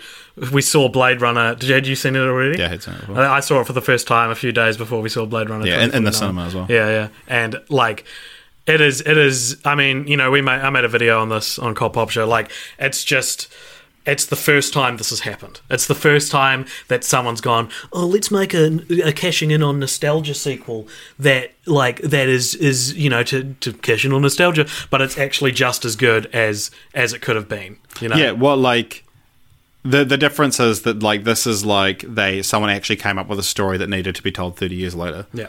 Whereas like Jurassic World is like, oh no, actually to be fair, Jurassic World is a pretty good idea. Yeah. But like a lot of those sequels that it's like, why did this, like Men in Black 3? Yeah. It's like, why does this need to be 13 years later or whatever it was? Yeah. Whereas like Blade Runner 2049 is about the fact that it's been a while. Yeah. And it's amazing. It's incredible. And it's, yeah. There's something I want to say about it, but it's spoilers for I've like got spoilers other movies. up. No, it's spoilers for other movies. Okay. But yeah, everything about it is just, the atmosphere is brilliant. It's a film that I'm so glad I saw in the cinema. But I hated the fact, like, it didn't do very well at the box office, but the fact that like people were bragging that like people walked out of their screening, and it's like, it's not like an intelligence test. Yeah. It's just a good movie. It's quite long. It's quite slow. Yeah. That's not for everyone. It doesn't mean you're smarter than someone agreed. for not enjoying it. Yeah. But it's Kieran says, "Is there a dog or a cat in the room? Either way, get them on the stream." There is a dog and a cat. Well, there's 2 cats running around. There's not a dog. No, there's not a dog. There's a couple cats running around that I tried to close doors to make sure they didn't come in. But there's no door to this room. Yeah. So didn't try very hard. No. This is my parents' house. If you'd really tried, you would have installed a door. Yeah, that's true. I should have installed a door. You should have. There's no two ways about it. That's it. So Blade Runner 2049, best film of the year. Yep. Probably. Yep. Yeah, Do we make some kind of announcement about that, or? I don't know. I thought you'd have like a graphic to put up something. So Blade Runner 2049, certified fresh. And then we had, on the 13th of October, Friday the 13th, Part 13. Oh, cool. Which got shelved, so we don't need to talk about it. Oh, no. Then, it feels weird. No, actually, wait, no, I was going to say, never mind. November 3rd, Thor Ragnarok. Okay, let's talk about Thor Ragnarok. I thought this was the best of the 3 Marvel films we got this year. Yeah. I thought it's probably the first Marvel film I've seen since Iron Man 3 that really felt like a director's voice was being heard and considered. I guess maybe Guardians of the Galaxy, but But you just don't like the voice. Yeah, I don't know. I thought I'm one of the advocates that exists out there for Iron Man 3, just because it's probably the most challenging Marvel has been in terms of what they did with characters. But Thor Ragnarok, man, that was I loved it. It was so fun to see like the worst Avenger. Critically the worst Avenger now have one of the best films in the series. Like, they did everything. Taika Waititi did everything right with that character by making him, like, kind of more quippy and funny than anything else. Yeah, I don't know. I'm of two minds about it. I don't know. The Taika train's kind of leaving the station for me a little bit. Oh, really? Like, I love him and I love a lot of his work, but there's sometimes where I'm just like, I wish you'd just take something a little bit more seriously. Like, you watch interviews with him and it's like, oh man, it's gonna be so cool to actually like get an insight on his thing, and he just won't stop making jokes, and it's like, I'd actually kind of just rather hear like an insight. So. But and the fact that Kathleen Kennedy said I would love to have him do a Star Wars film, I'm like, you are so stupid if you think that's a good idea. No. The fact that you fired Lord and Miller, and like, where the hell do you think your universe is going if you think that Taika is a good idea? Yeah, but for the record, he should do a Boba Fett movie and cast Julian Dennison as Boba Fett. That'd be good. God. Boba Fett. Boba Fett. That's mean. Taika doing a Jar Jar movie. That's a good idea. That's actually a good idea. Finally, Jar Jar Binks is being redeemed. Well, he could. I reckon he could do it. If anyone could. And then, not long after Thor Ragnarok, we had another superhero movie, Justice League. Okay, so would you say you were disappointed by Justice League? Yes. You were? Yeah, it's one of my most disappointing movies of the I year. wouldn't say I was disappointed by it. I'd say it's terrible, but I wasn't. Well, I think you want the films to be terrible. I want them to be good. I wanted it to be good. I wanted Wonder Woman to be What? No, well, you said it an hour ago that you wanted it to be bad. You're like, you said talking about Wonder Woman. Sorry, I mixed up my words. That you like, you want to see these films be bad just for. Just see what happens. But also, say about Thor Ragnarok is that like just quickly an aside about it is that I walked out for Thor Ragnarok thinking, I feel this about a lot of Marvel movies now, is that like I'm just whelmed by them. I'm not over or underwhelmed. I'm just like I have such high expectations for them now because I'm fully in the Marvel universe, but I'm just like, yep, that's as good. That was a 10 out of 10, and I wanted a 10 out of 10, and I was expecting it, and I got it. So I walk out of them with this kind of like almost empty feeling, but it's just like, yeah, cool. Yeah. Whereas Justice League, you go in with an empty feeling, you come out somehow less empty, or more empty, whatever's worse. Yeah. Justice League, I would have loved Justice League to be good, but and I like, there's a lot of fans that are idiots that are saying, give us the Zack Snyder cut, but there is no Zack Snyder cut. Why would you, did you see Batman v Superman?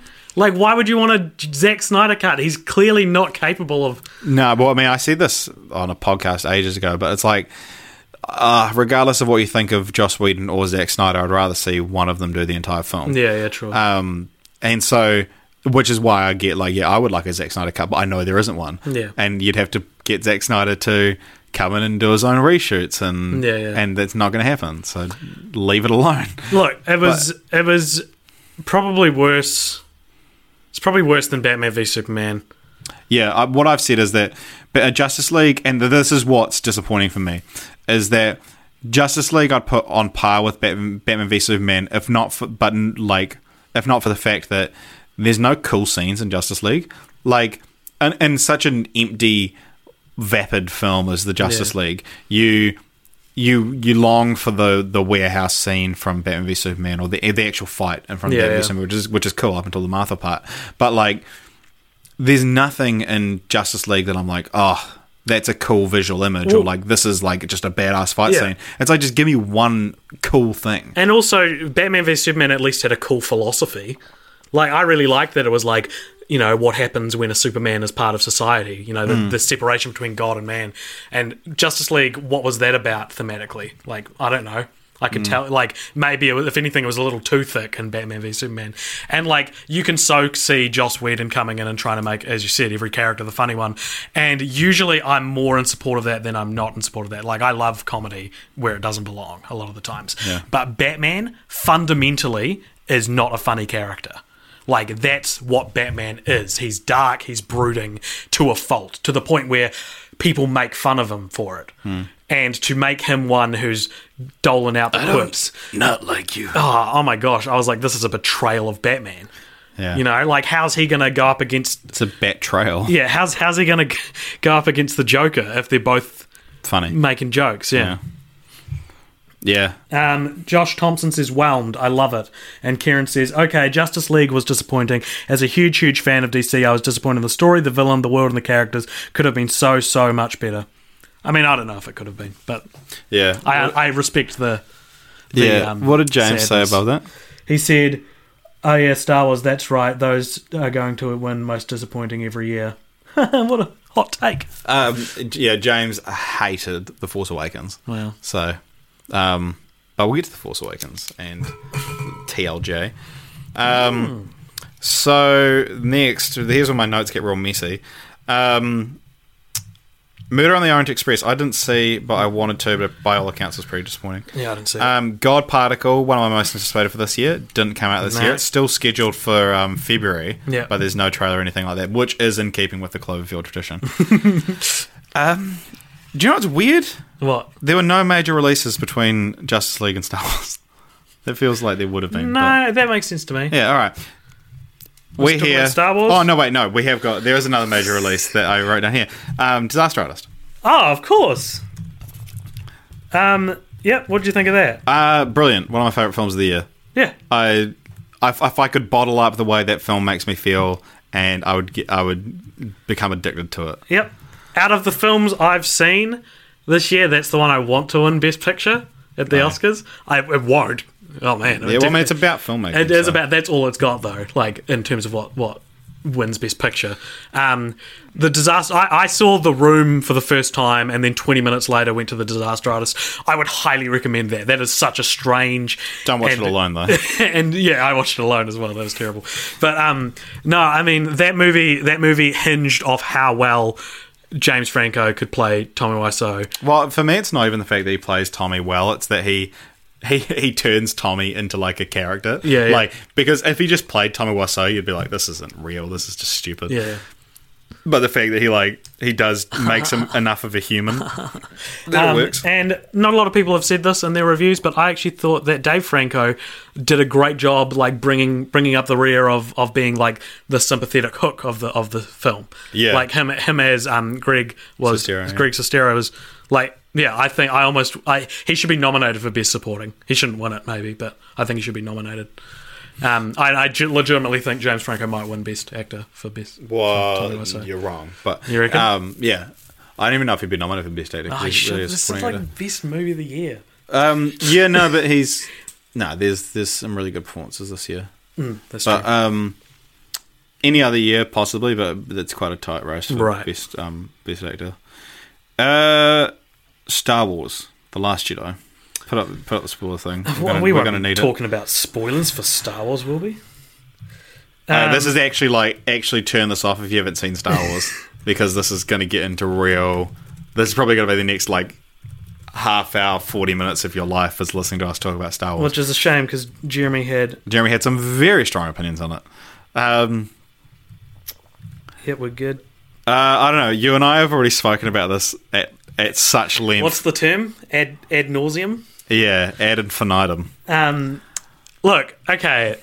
Okay, but what, like, starting off, where are we at? Jeremy hated it. Jeremy, it's annoying that he's gone because we each represented at like a different point on the spectrum. Yeah. Because Jeremy hated it, you were kind of about it, Yeah. and I was like, that's the best Star Wars movie we've seen since Empire. Yeah. So where do we go from this? And like, what's great is like, unlike like when we first saw it, and I turned to you and I said, "What'd you think?" And you were like, "What do you think?" And I was like, "I loved it." And you said to me, "You remember when you saw Logan Lucky and you felt like you weren't on the right train for it?" And I said, you know, you felt empty inside because you felt like you're the only person. Like, there's something wrong with you for not liking it. And then, and I was like, right, okay, that's interesting. And then, like audio, like critic score was like amazing. Then audience every score, review was like, it's the best movie. Then audience score was very, very middling.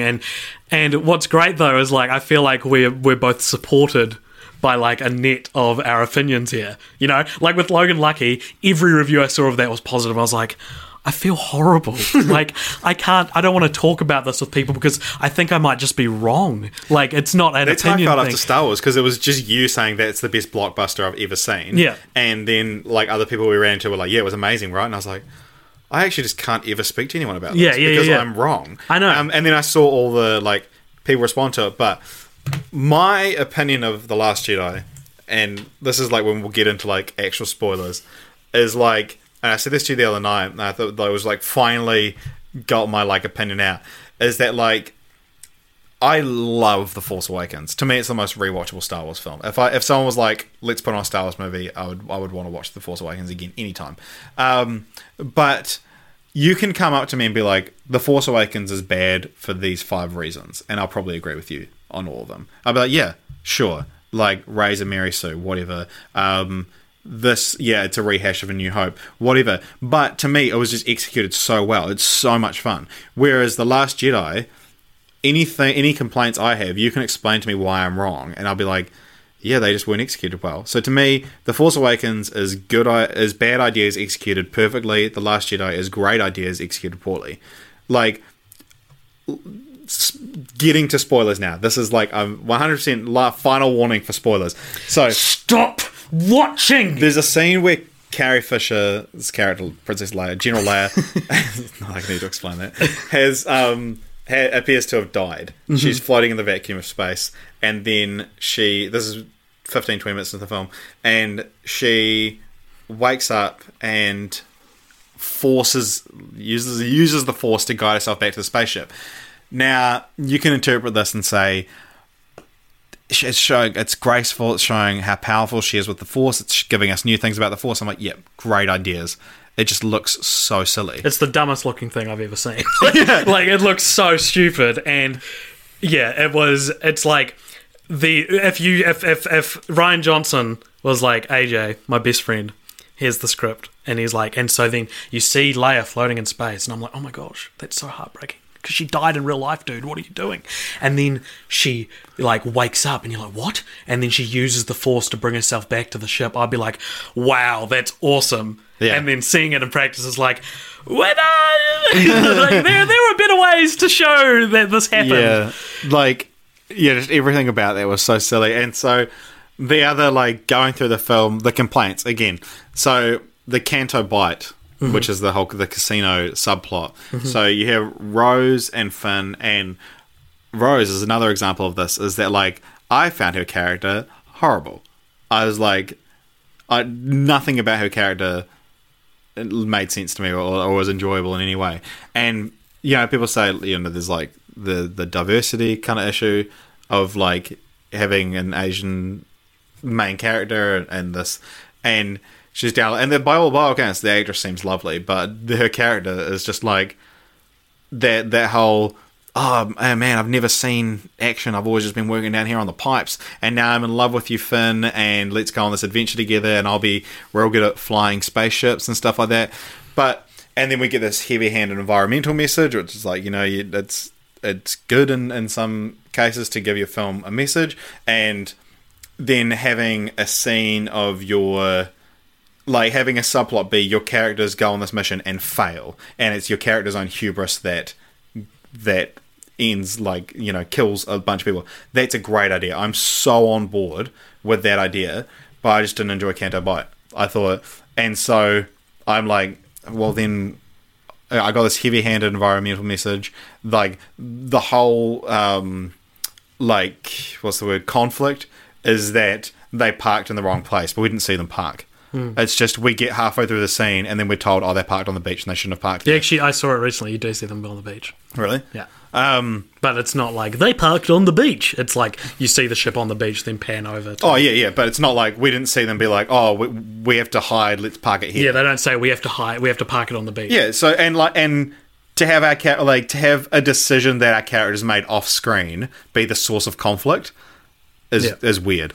But so by the time you get back, I'm like, well, you wasted my time then, rather than being like, oh my god, that's so heartbreaking that they ruined it. And then you've got Holdo was another character I didn't enjoy, and it leads into the whole hubris thing. That's a great lesson for Poe to learn, but you just have this character. It's like it's like Ice Cube in Fist Fight. It's like you're actually just mentally deranged if this is how you think that you should act. Yeah. But yeah, no, that's a good lesson for Poe to learn, and we'll see that might see the implications of that in episode 9. But it was executed poorly. Not sure how I feel about Projection Luke. Not sure how I feel about the interpretation of Luke, and the milk scene was real weird. But there's some really, really good stuff in it. The kamikaze lightspeed scene is one of the best visual images I've ever seen in a film, and that's the only reason I'm going again tonight. Yeah. To see the film. The decisions they made with Snoke, brilliant. The decisions they made with Rey's parents, brilliant. But everything around it just wasn't quite there for me. No, I get it. And I guess before I go into my... I'll just read out a comment. James Hope says, Last Jedi... What does he sound like? Not like that. What's his accent? He's just Kiwi. Okay. I want to do a voice. We'll do a voice. Okay. The Last Jedi is a movie as average as hell. As the Star Wars movie, it doesn't do anything particularly wrong, but the story is dumb as hell. Yeah, I didn't like that. It's just like the next day, and like for Star Wars movies that are supposed to be big sweeping epics, that it's just like. And meanwhile, yeah. Look, okay. Here's my not really rebuttal, because I agree with a lot of your stuff. Basically, I when I first saw it, I was so enamored with so much of the Rey, Luke, Kylo storyline, which in my opinion is probably the best storyline in any Star Wars film, or at least the most interesting we've seen in a long time, that I was like when I was watching it, when Canto Bight was happening, I was like, this looks like it's out of a prequel, that's weird. And then when they fail, I was like, okay, well that was for nothing then, that's strange. But then it would just go back to the Rey storyline, and of course that's objectively, you could be like, well, that's an imperfect way to make a film, and it is, and I feel the same way as you do, man. I'm just the opposite. Well, it's interesting because you have said to me that this philosophy that a great film is a film with 3 good scenes and no bad ones. Yeah, and to me, the Last Jedi has maybe 2, maybe 3 good scenes and 18 bad ones. Right, I don't know what to tell you. And so it's the same thing with Logan, is that you for Logan, you're like, yeah, it had this one blemish that annoyed me, and so the film is imperfect. And I'm like, yeah, I can forgive that because of this. But The Last Jedi, it's just it's so overwhelmingly either mediocre or bad that the good can't shine through. The thing about the Logan comparison, to me, X-24 and Logan is a fundamental pillar of that story. Yeah. So for me, that fundamental pillar holding up the story is rotten. To retool that story to take that out would take a lot more work. To me, I examine the things I loved about The Last Jedi, and then I examine things I don't like about it. And I don't know, I didn't like I didn't like how Canto Bight looked. I thought, all the new characters are relatively superfluous. And the fact that Holdo probably should have just told Poe what was happening to avoid all that. And but even that's not bad writing, that's just a character flaw, right? Then I think of all the stuff I like, and it's the scene in the throne room where you find out that not only is Snoke deliciously irrelevant and so not important to the story, and you find that speech where Kylo basically is let the past die. You're still holding on to the past, and the passion in his voice and the anger to which he echoes my feelings about the Force Awakens being samey and being safe. And to be honest, I don't think we're going to go anywhere but down from here with Star Wars. I don't trust J.J. Abrams to deliver a film that honours the direction that... I'll get to that in a second. But basically, what I love about it are fundamental building blocks. What I don't like about it is things like Leia looked dumb in space. All right, yeah. Well, I get that. Yeah, I guess for me, I just I think... you... I mean, maybe... I think I saw it coming more than you did then. That I was I hope that Rey's parents are nobody. I hope that Snoke is just a new character and who cares. So when that happened, I was like, cool, they did what I wanted. And I wasn't blown away by it. I wasn't yes, this is what films are supposed to be. And so I was yeah, cool. And then that whole you're holding on to the past thing, yeah, that's cool. But I think you got the biggest stiffy I've ever seen you have for it. And so it's you've seen a lot of them. But they yeah, I mean it's not, yeah, to me it's an entire house. You built a house out of mud and you have one brick in it. If we're using the building metaphor, it's it's gonna rain and all this is going to wash away, but you're going to have this one really solid gold brick. I would say that's more an example of Logan, not to that extreme, because there's more good in Logan than there is bad. But to me, it's you've got a house that's really well built, but one of your flatmates is an asshole. That's what it's that to me. It's just, there's stuff I don't like, and there's stuff that I think is stupid in it. And I mean, you go and look at the difference. It's just the difference between J.J. Abrams and Rian Johnson as a director is that J.J. Abrams, and across all of their individual filmographies, they have made films or episodes of TV shows or helmed TV shows that are either real solid, tight. There's no air coming out of that balloon, but it's yep, cool. Or it's that was really impactful and powerful in so many places, but there were a lot of things that weren't perfect for me. That's I could say that about any J.J. Abrams movie, about the balloon thing, and I could say that it wasn't perfect for me for every single Rian Johnson thing I've seen. Really? Even Ozymandias? Maybe not Ozymandias. Maybe that's his out of their entire, everything they've ever had their hands on, Ozymandias, the episode of Breaking Bad, is the best one. Yeah, out of I agree. Either director's filmography. But I think one of the things that gets me so wound up about The Last Jedi as well is that I hate that it feels like my intelligence is being tested because I don't like this movie. Mm-hmm. That every critic that seems to like this movie are saying you just don't understand film if you didn't like the Leia thing, or or that you're holding on to the past. It's yeah, they took so many risks, you should be able to forgive all the other ones. But it's as a movie, a 2.5 hour movie, I should be able to sit there and enjoy most of it. It is too long. That's part of the so problem. I hate that all the critics seem to be yeah, no, well, it's too highbrow for you, but it's a 2.5 hour movie. No matter what it is, if you're spending 2.5 hours of your life doing something, for it to be enjoyable, most of it should be enjoyable. And I'm sorry if that means I'm just a dumb film goer who wants to go to the movie and just turn my brain off. I should be able to enjoy most of my experience. I don't know if I have had that same experience, and I've read a lot of the same stuff and watched all the same reviews as you. But what I will say is that I hold no superiority or ill will towards people who didn't like this movie, unless they're being a dick about it. Then I'll be okay, well, whatever. Why are we even talking about this? Yeah. I understand and I sympathise a lot with people who didn't like it.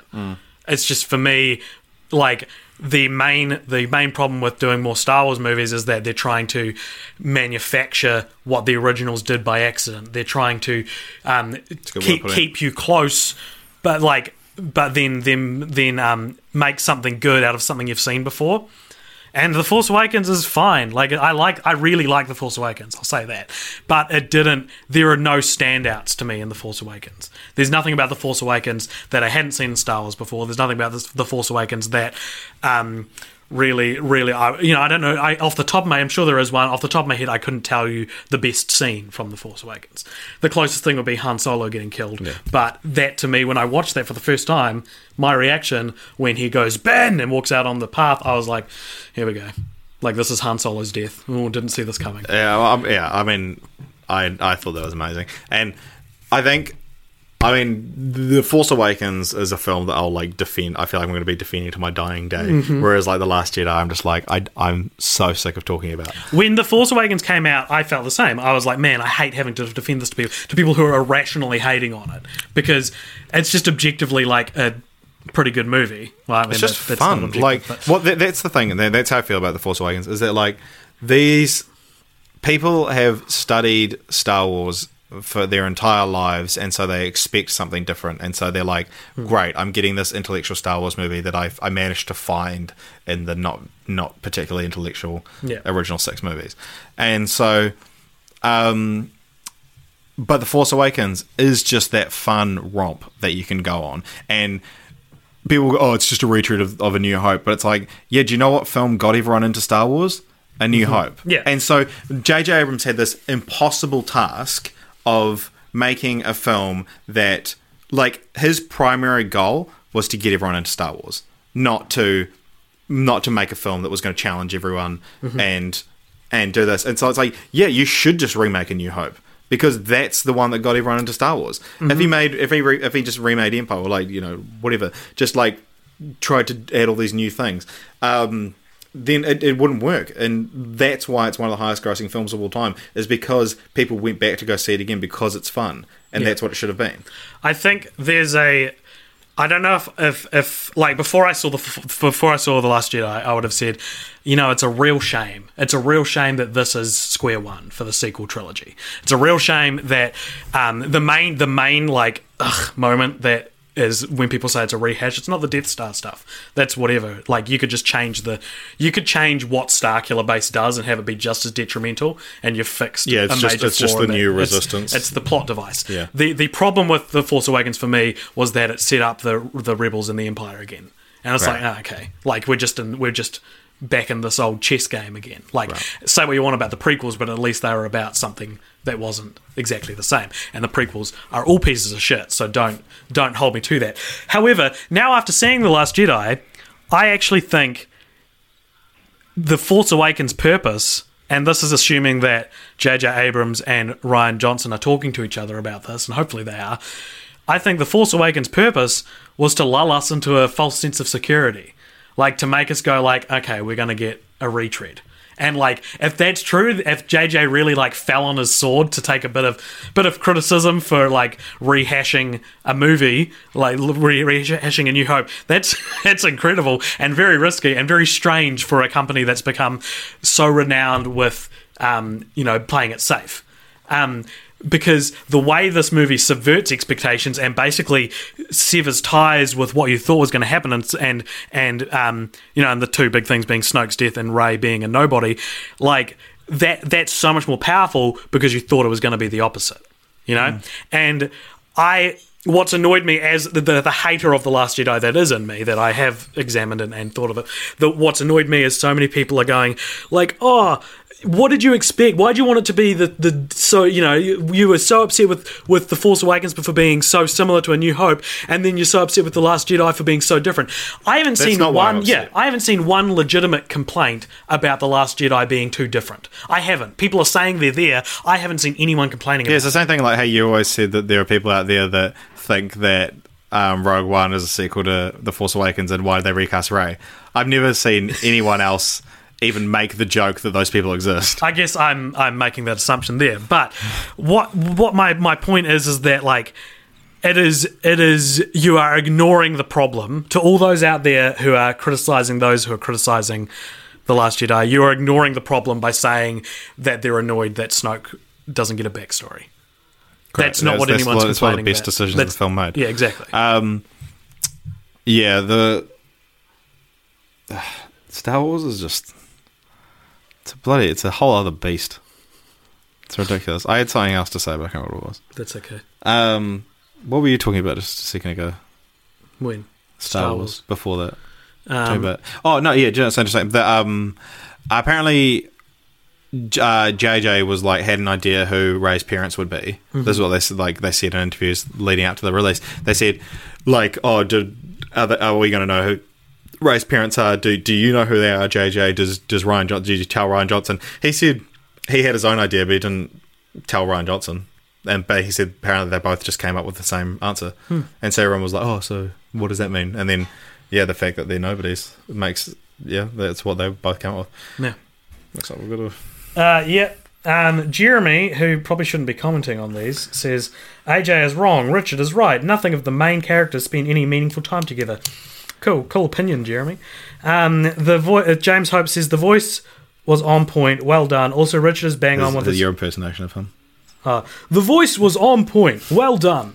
Also, Richard is bang on with with his points about Jedi. Too much bad for the good to shine through. Like Daisy Ridley's acting, Adam Driver as Kylo Ren, though, I'll give it that. That's true. Adam Driver as Kylo Ren is like one of the best characters in film at the moment. Like, imagine if Adam Driver had played Anakin. Like, obviously he would have been 15 years younger, but like Adam Kylo Driver, Ren is what Anakin should have been. Absolutely. Yeah, he's incredible. Anyway, is that all we've got to say about... That's all I've got to say about Star Wars. I know I had a lot of people who were like, what do you think of Star Wars? And I'll be like, you're going to have to watch my 3.5 hour long live stream to fully understand that. I don't know. Yeah, last year was one of those things that I just can't wait for the conversation about it to be over because I'm so sick of talking about it. Because it's like... I've avoided talking about it. It's what do you think? It's not I liked it or I didn't like it. It's sit down. No, people... I've had to schedule conversations with people. Yeah. Because I'm like, I actually can't talk about this now.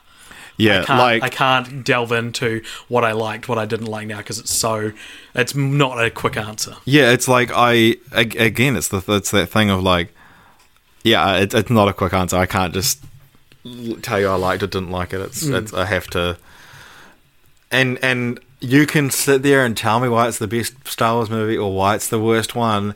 And I'll agree with most of what you have to say, but I just feel the way I felt about it. It's just the difference between how different people interpret movies. Like, not to speak for him, but Jeremy, his problems with it is very like, I can understand why your personality. Yeah, so for the record, for everyone, like Jeremy's not here, he can't speak for himself, but he had the same problems you and I did. But for him, that made him completely unable to see any of the good parts, as far as I'm aware. And like a friend of the podcast, Adam, has also had the same thing. And that's because, and I'm honestly not saying this as like a judgment call, this is just what I've interpreted in their personalities, is they have real logical hang-ups. They go, that wouldn't happen, this movie sucks. You know, and I'm a very emotional movie watcher. So if a movie can make me jump out of my seat and like gasp and shock, that's a plus for me. That overrides scenes I don't like. That overrides things. But like, you know, like, and so I don't want to speak for you, but would you say that's accurate? Like, for me, it's like, imagine you're going on a road trip. Yeah. And it's like this great road trip, you've planned it, and then 15 minutes into the road trip, I'm sitting in the back seat. And you're in the front seat, and which would never happen. But but we're 15 minutes into the road trip. It's like the Leia scene happens, and they're like, "Oh, let's pick up this hitchhiker," or like, "Oh, by the way, our friend's coming along." And so now I have to spend the rest of the road trip crammed in the back seat. And so it's like... And he doesn't stop talking, and he doesn't know what he's talking about, but he feels he has to voice his opinion. Yeah, but it's like, real early on, this thing happened that for the rest of my ride of watching The Last Jedi, I was like, this just isn't as good. Whereas you were like, yeah, we've got someone else in the car, but he's not talking, but it doesn't affect me because I'm in the front seat. I'm in the front seat. And like, it feels like, you know, that's what it feels like, is that, for me... Something happened early on that I was like, I've now got this new lens to view everything through, and anything good just kind of, I wasn't able to meet it on its own terms. Yeah. Whereas you would just like, Richard, you deal with the hitchhiker. You're really making it like a personality call on that when it's like not a perfect metaphor. Yeah. Like I didn't look to you after the Leia scene and be like, it's your problem, not mine. All right, is that it on Last Jedi? Yeah, about bloody time. And so now I never have to speak about the Last Jedi. Yeah, just point no and one go. ever. If you see me on the street, do not come and talk to me about the Last Jedi because I do not care.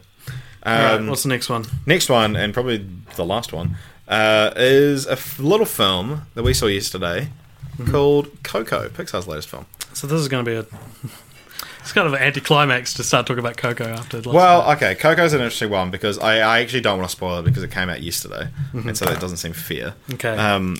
I guess no spoilers. Well, we're talking about Coco, but I'll try and avoid spoilers. To me, Coco was moving. It was beautiful. It was one of my favourite films of the year, and it's just like I was so on board with it. Visually, it's gorgeous. The story, I was so on board with. I found it a little bit predictable, but this is one of the argument for spoilers don't ruin a movie. Because, scientifically, they say they don't. And even though I could tell where the story was going for a lot of it, I was like, yeah, by the end of it, I was floored. And you brought up the point that it reuses a lot of Pixar, story beats that they've already used. And, it's like, who cares? This movie's so much more about the visuals. Again, for me, it's that... I don't like to be made like I'm less intelligent because I want to just view a film and be lost in that world for an hour and a half or however long the film is. And so for Coco, pull it back. You can see, this bit's from Monsters Inc. This bit's from Up. This bit's from Inside Out. But you watch a film for an hour and a half, you have no prior knowledge of those films. Yeah. It's amazing. I mean, it's a Frankenstein's monster of other Pixar movies, but that's not a bad thing. Yeah, they're all good movies. Yeah. But so for me, it's if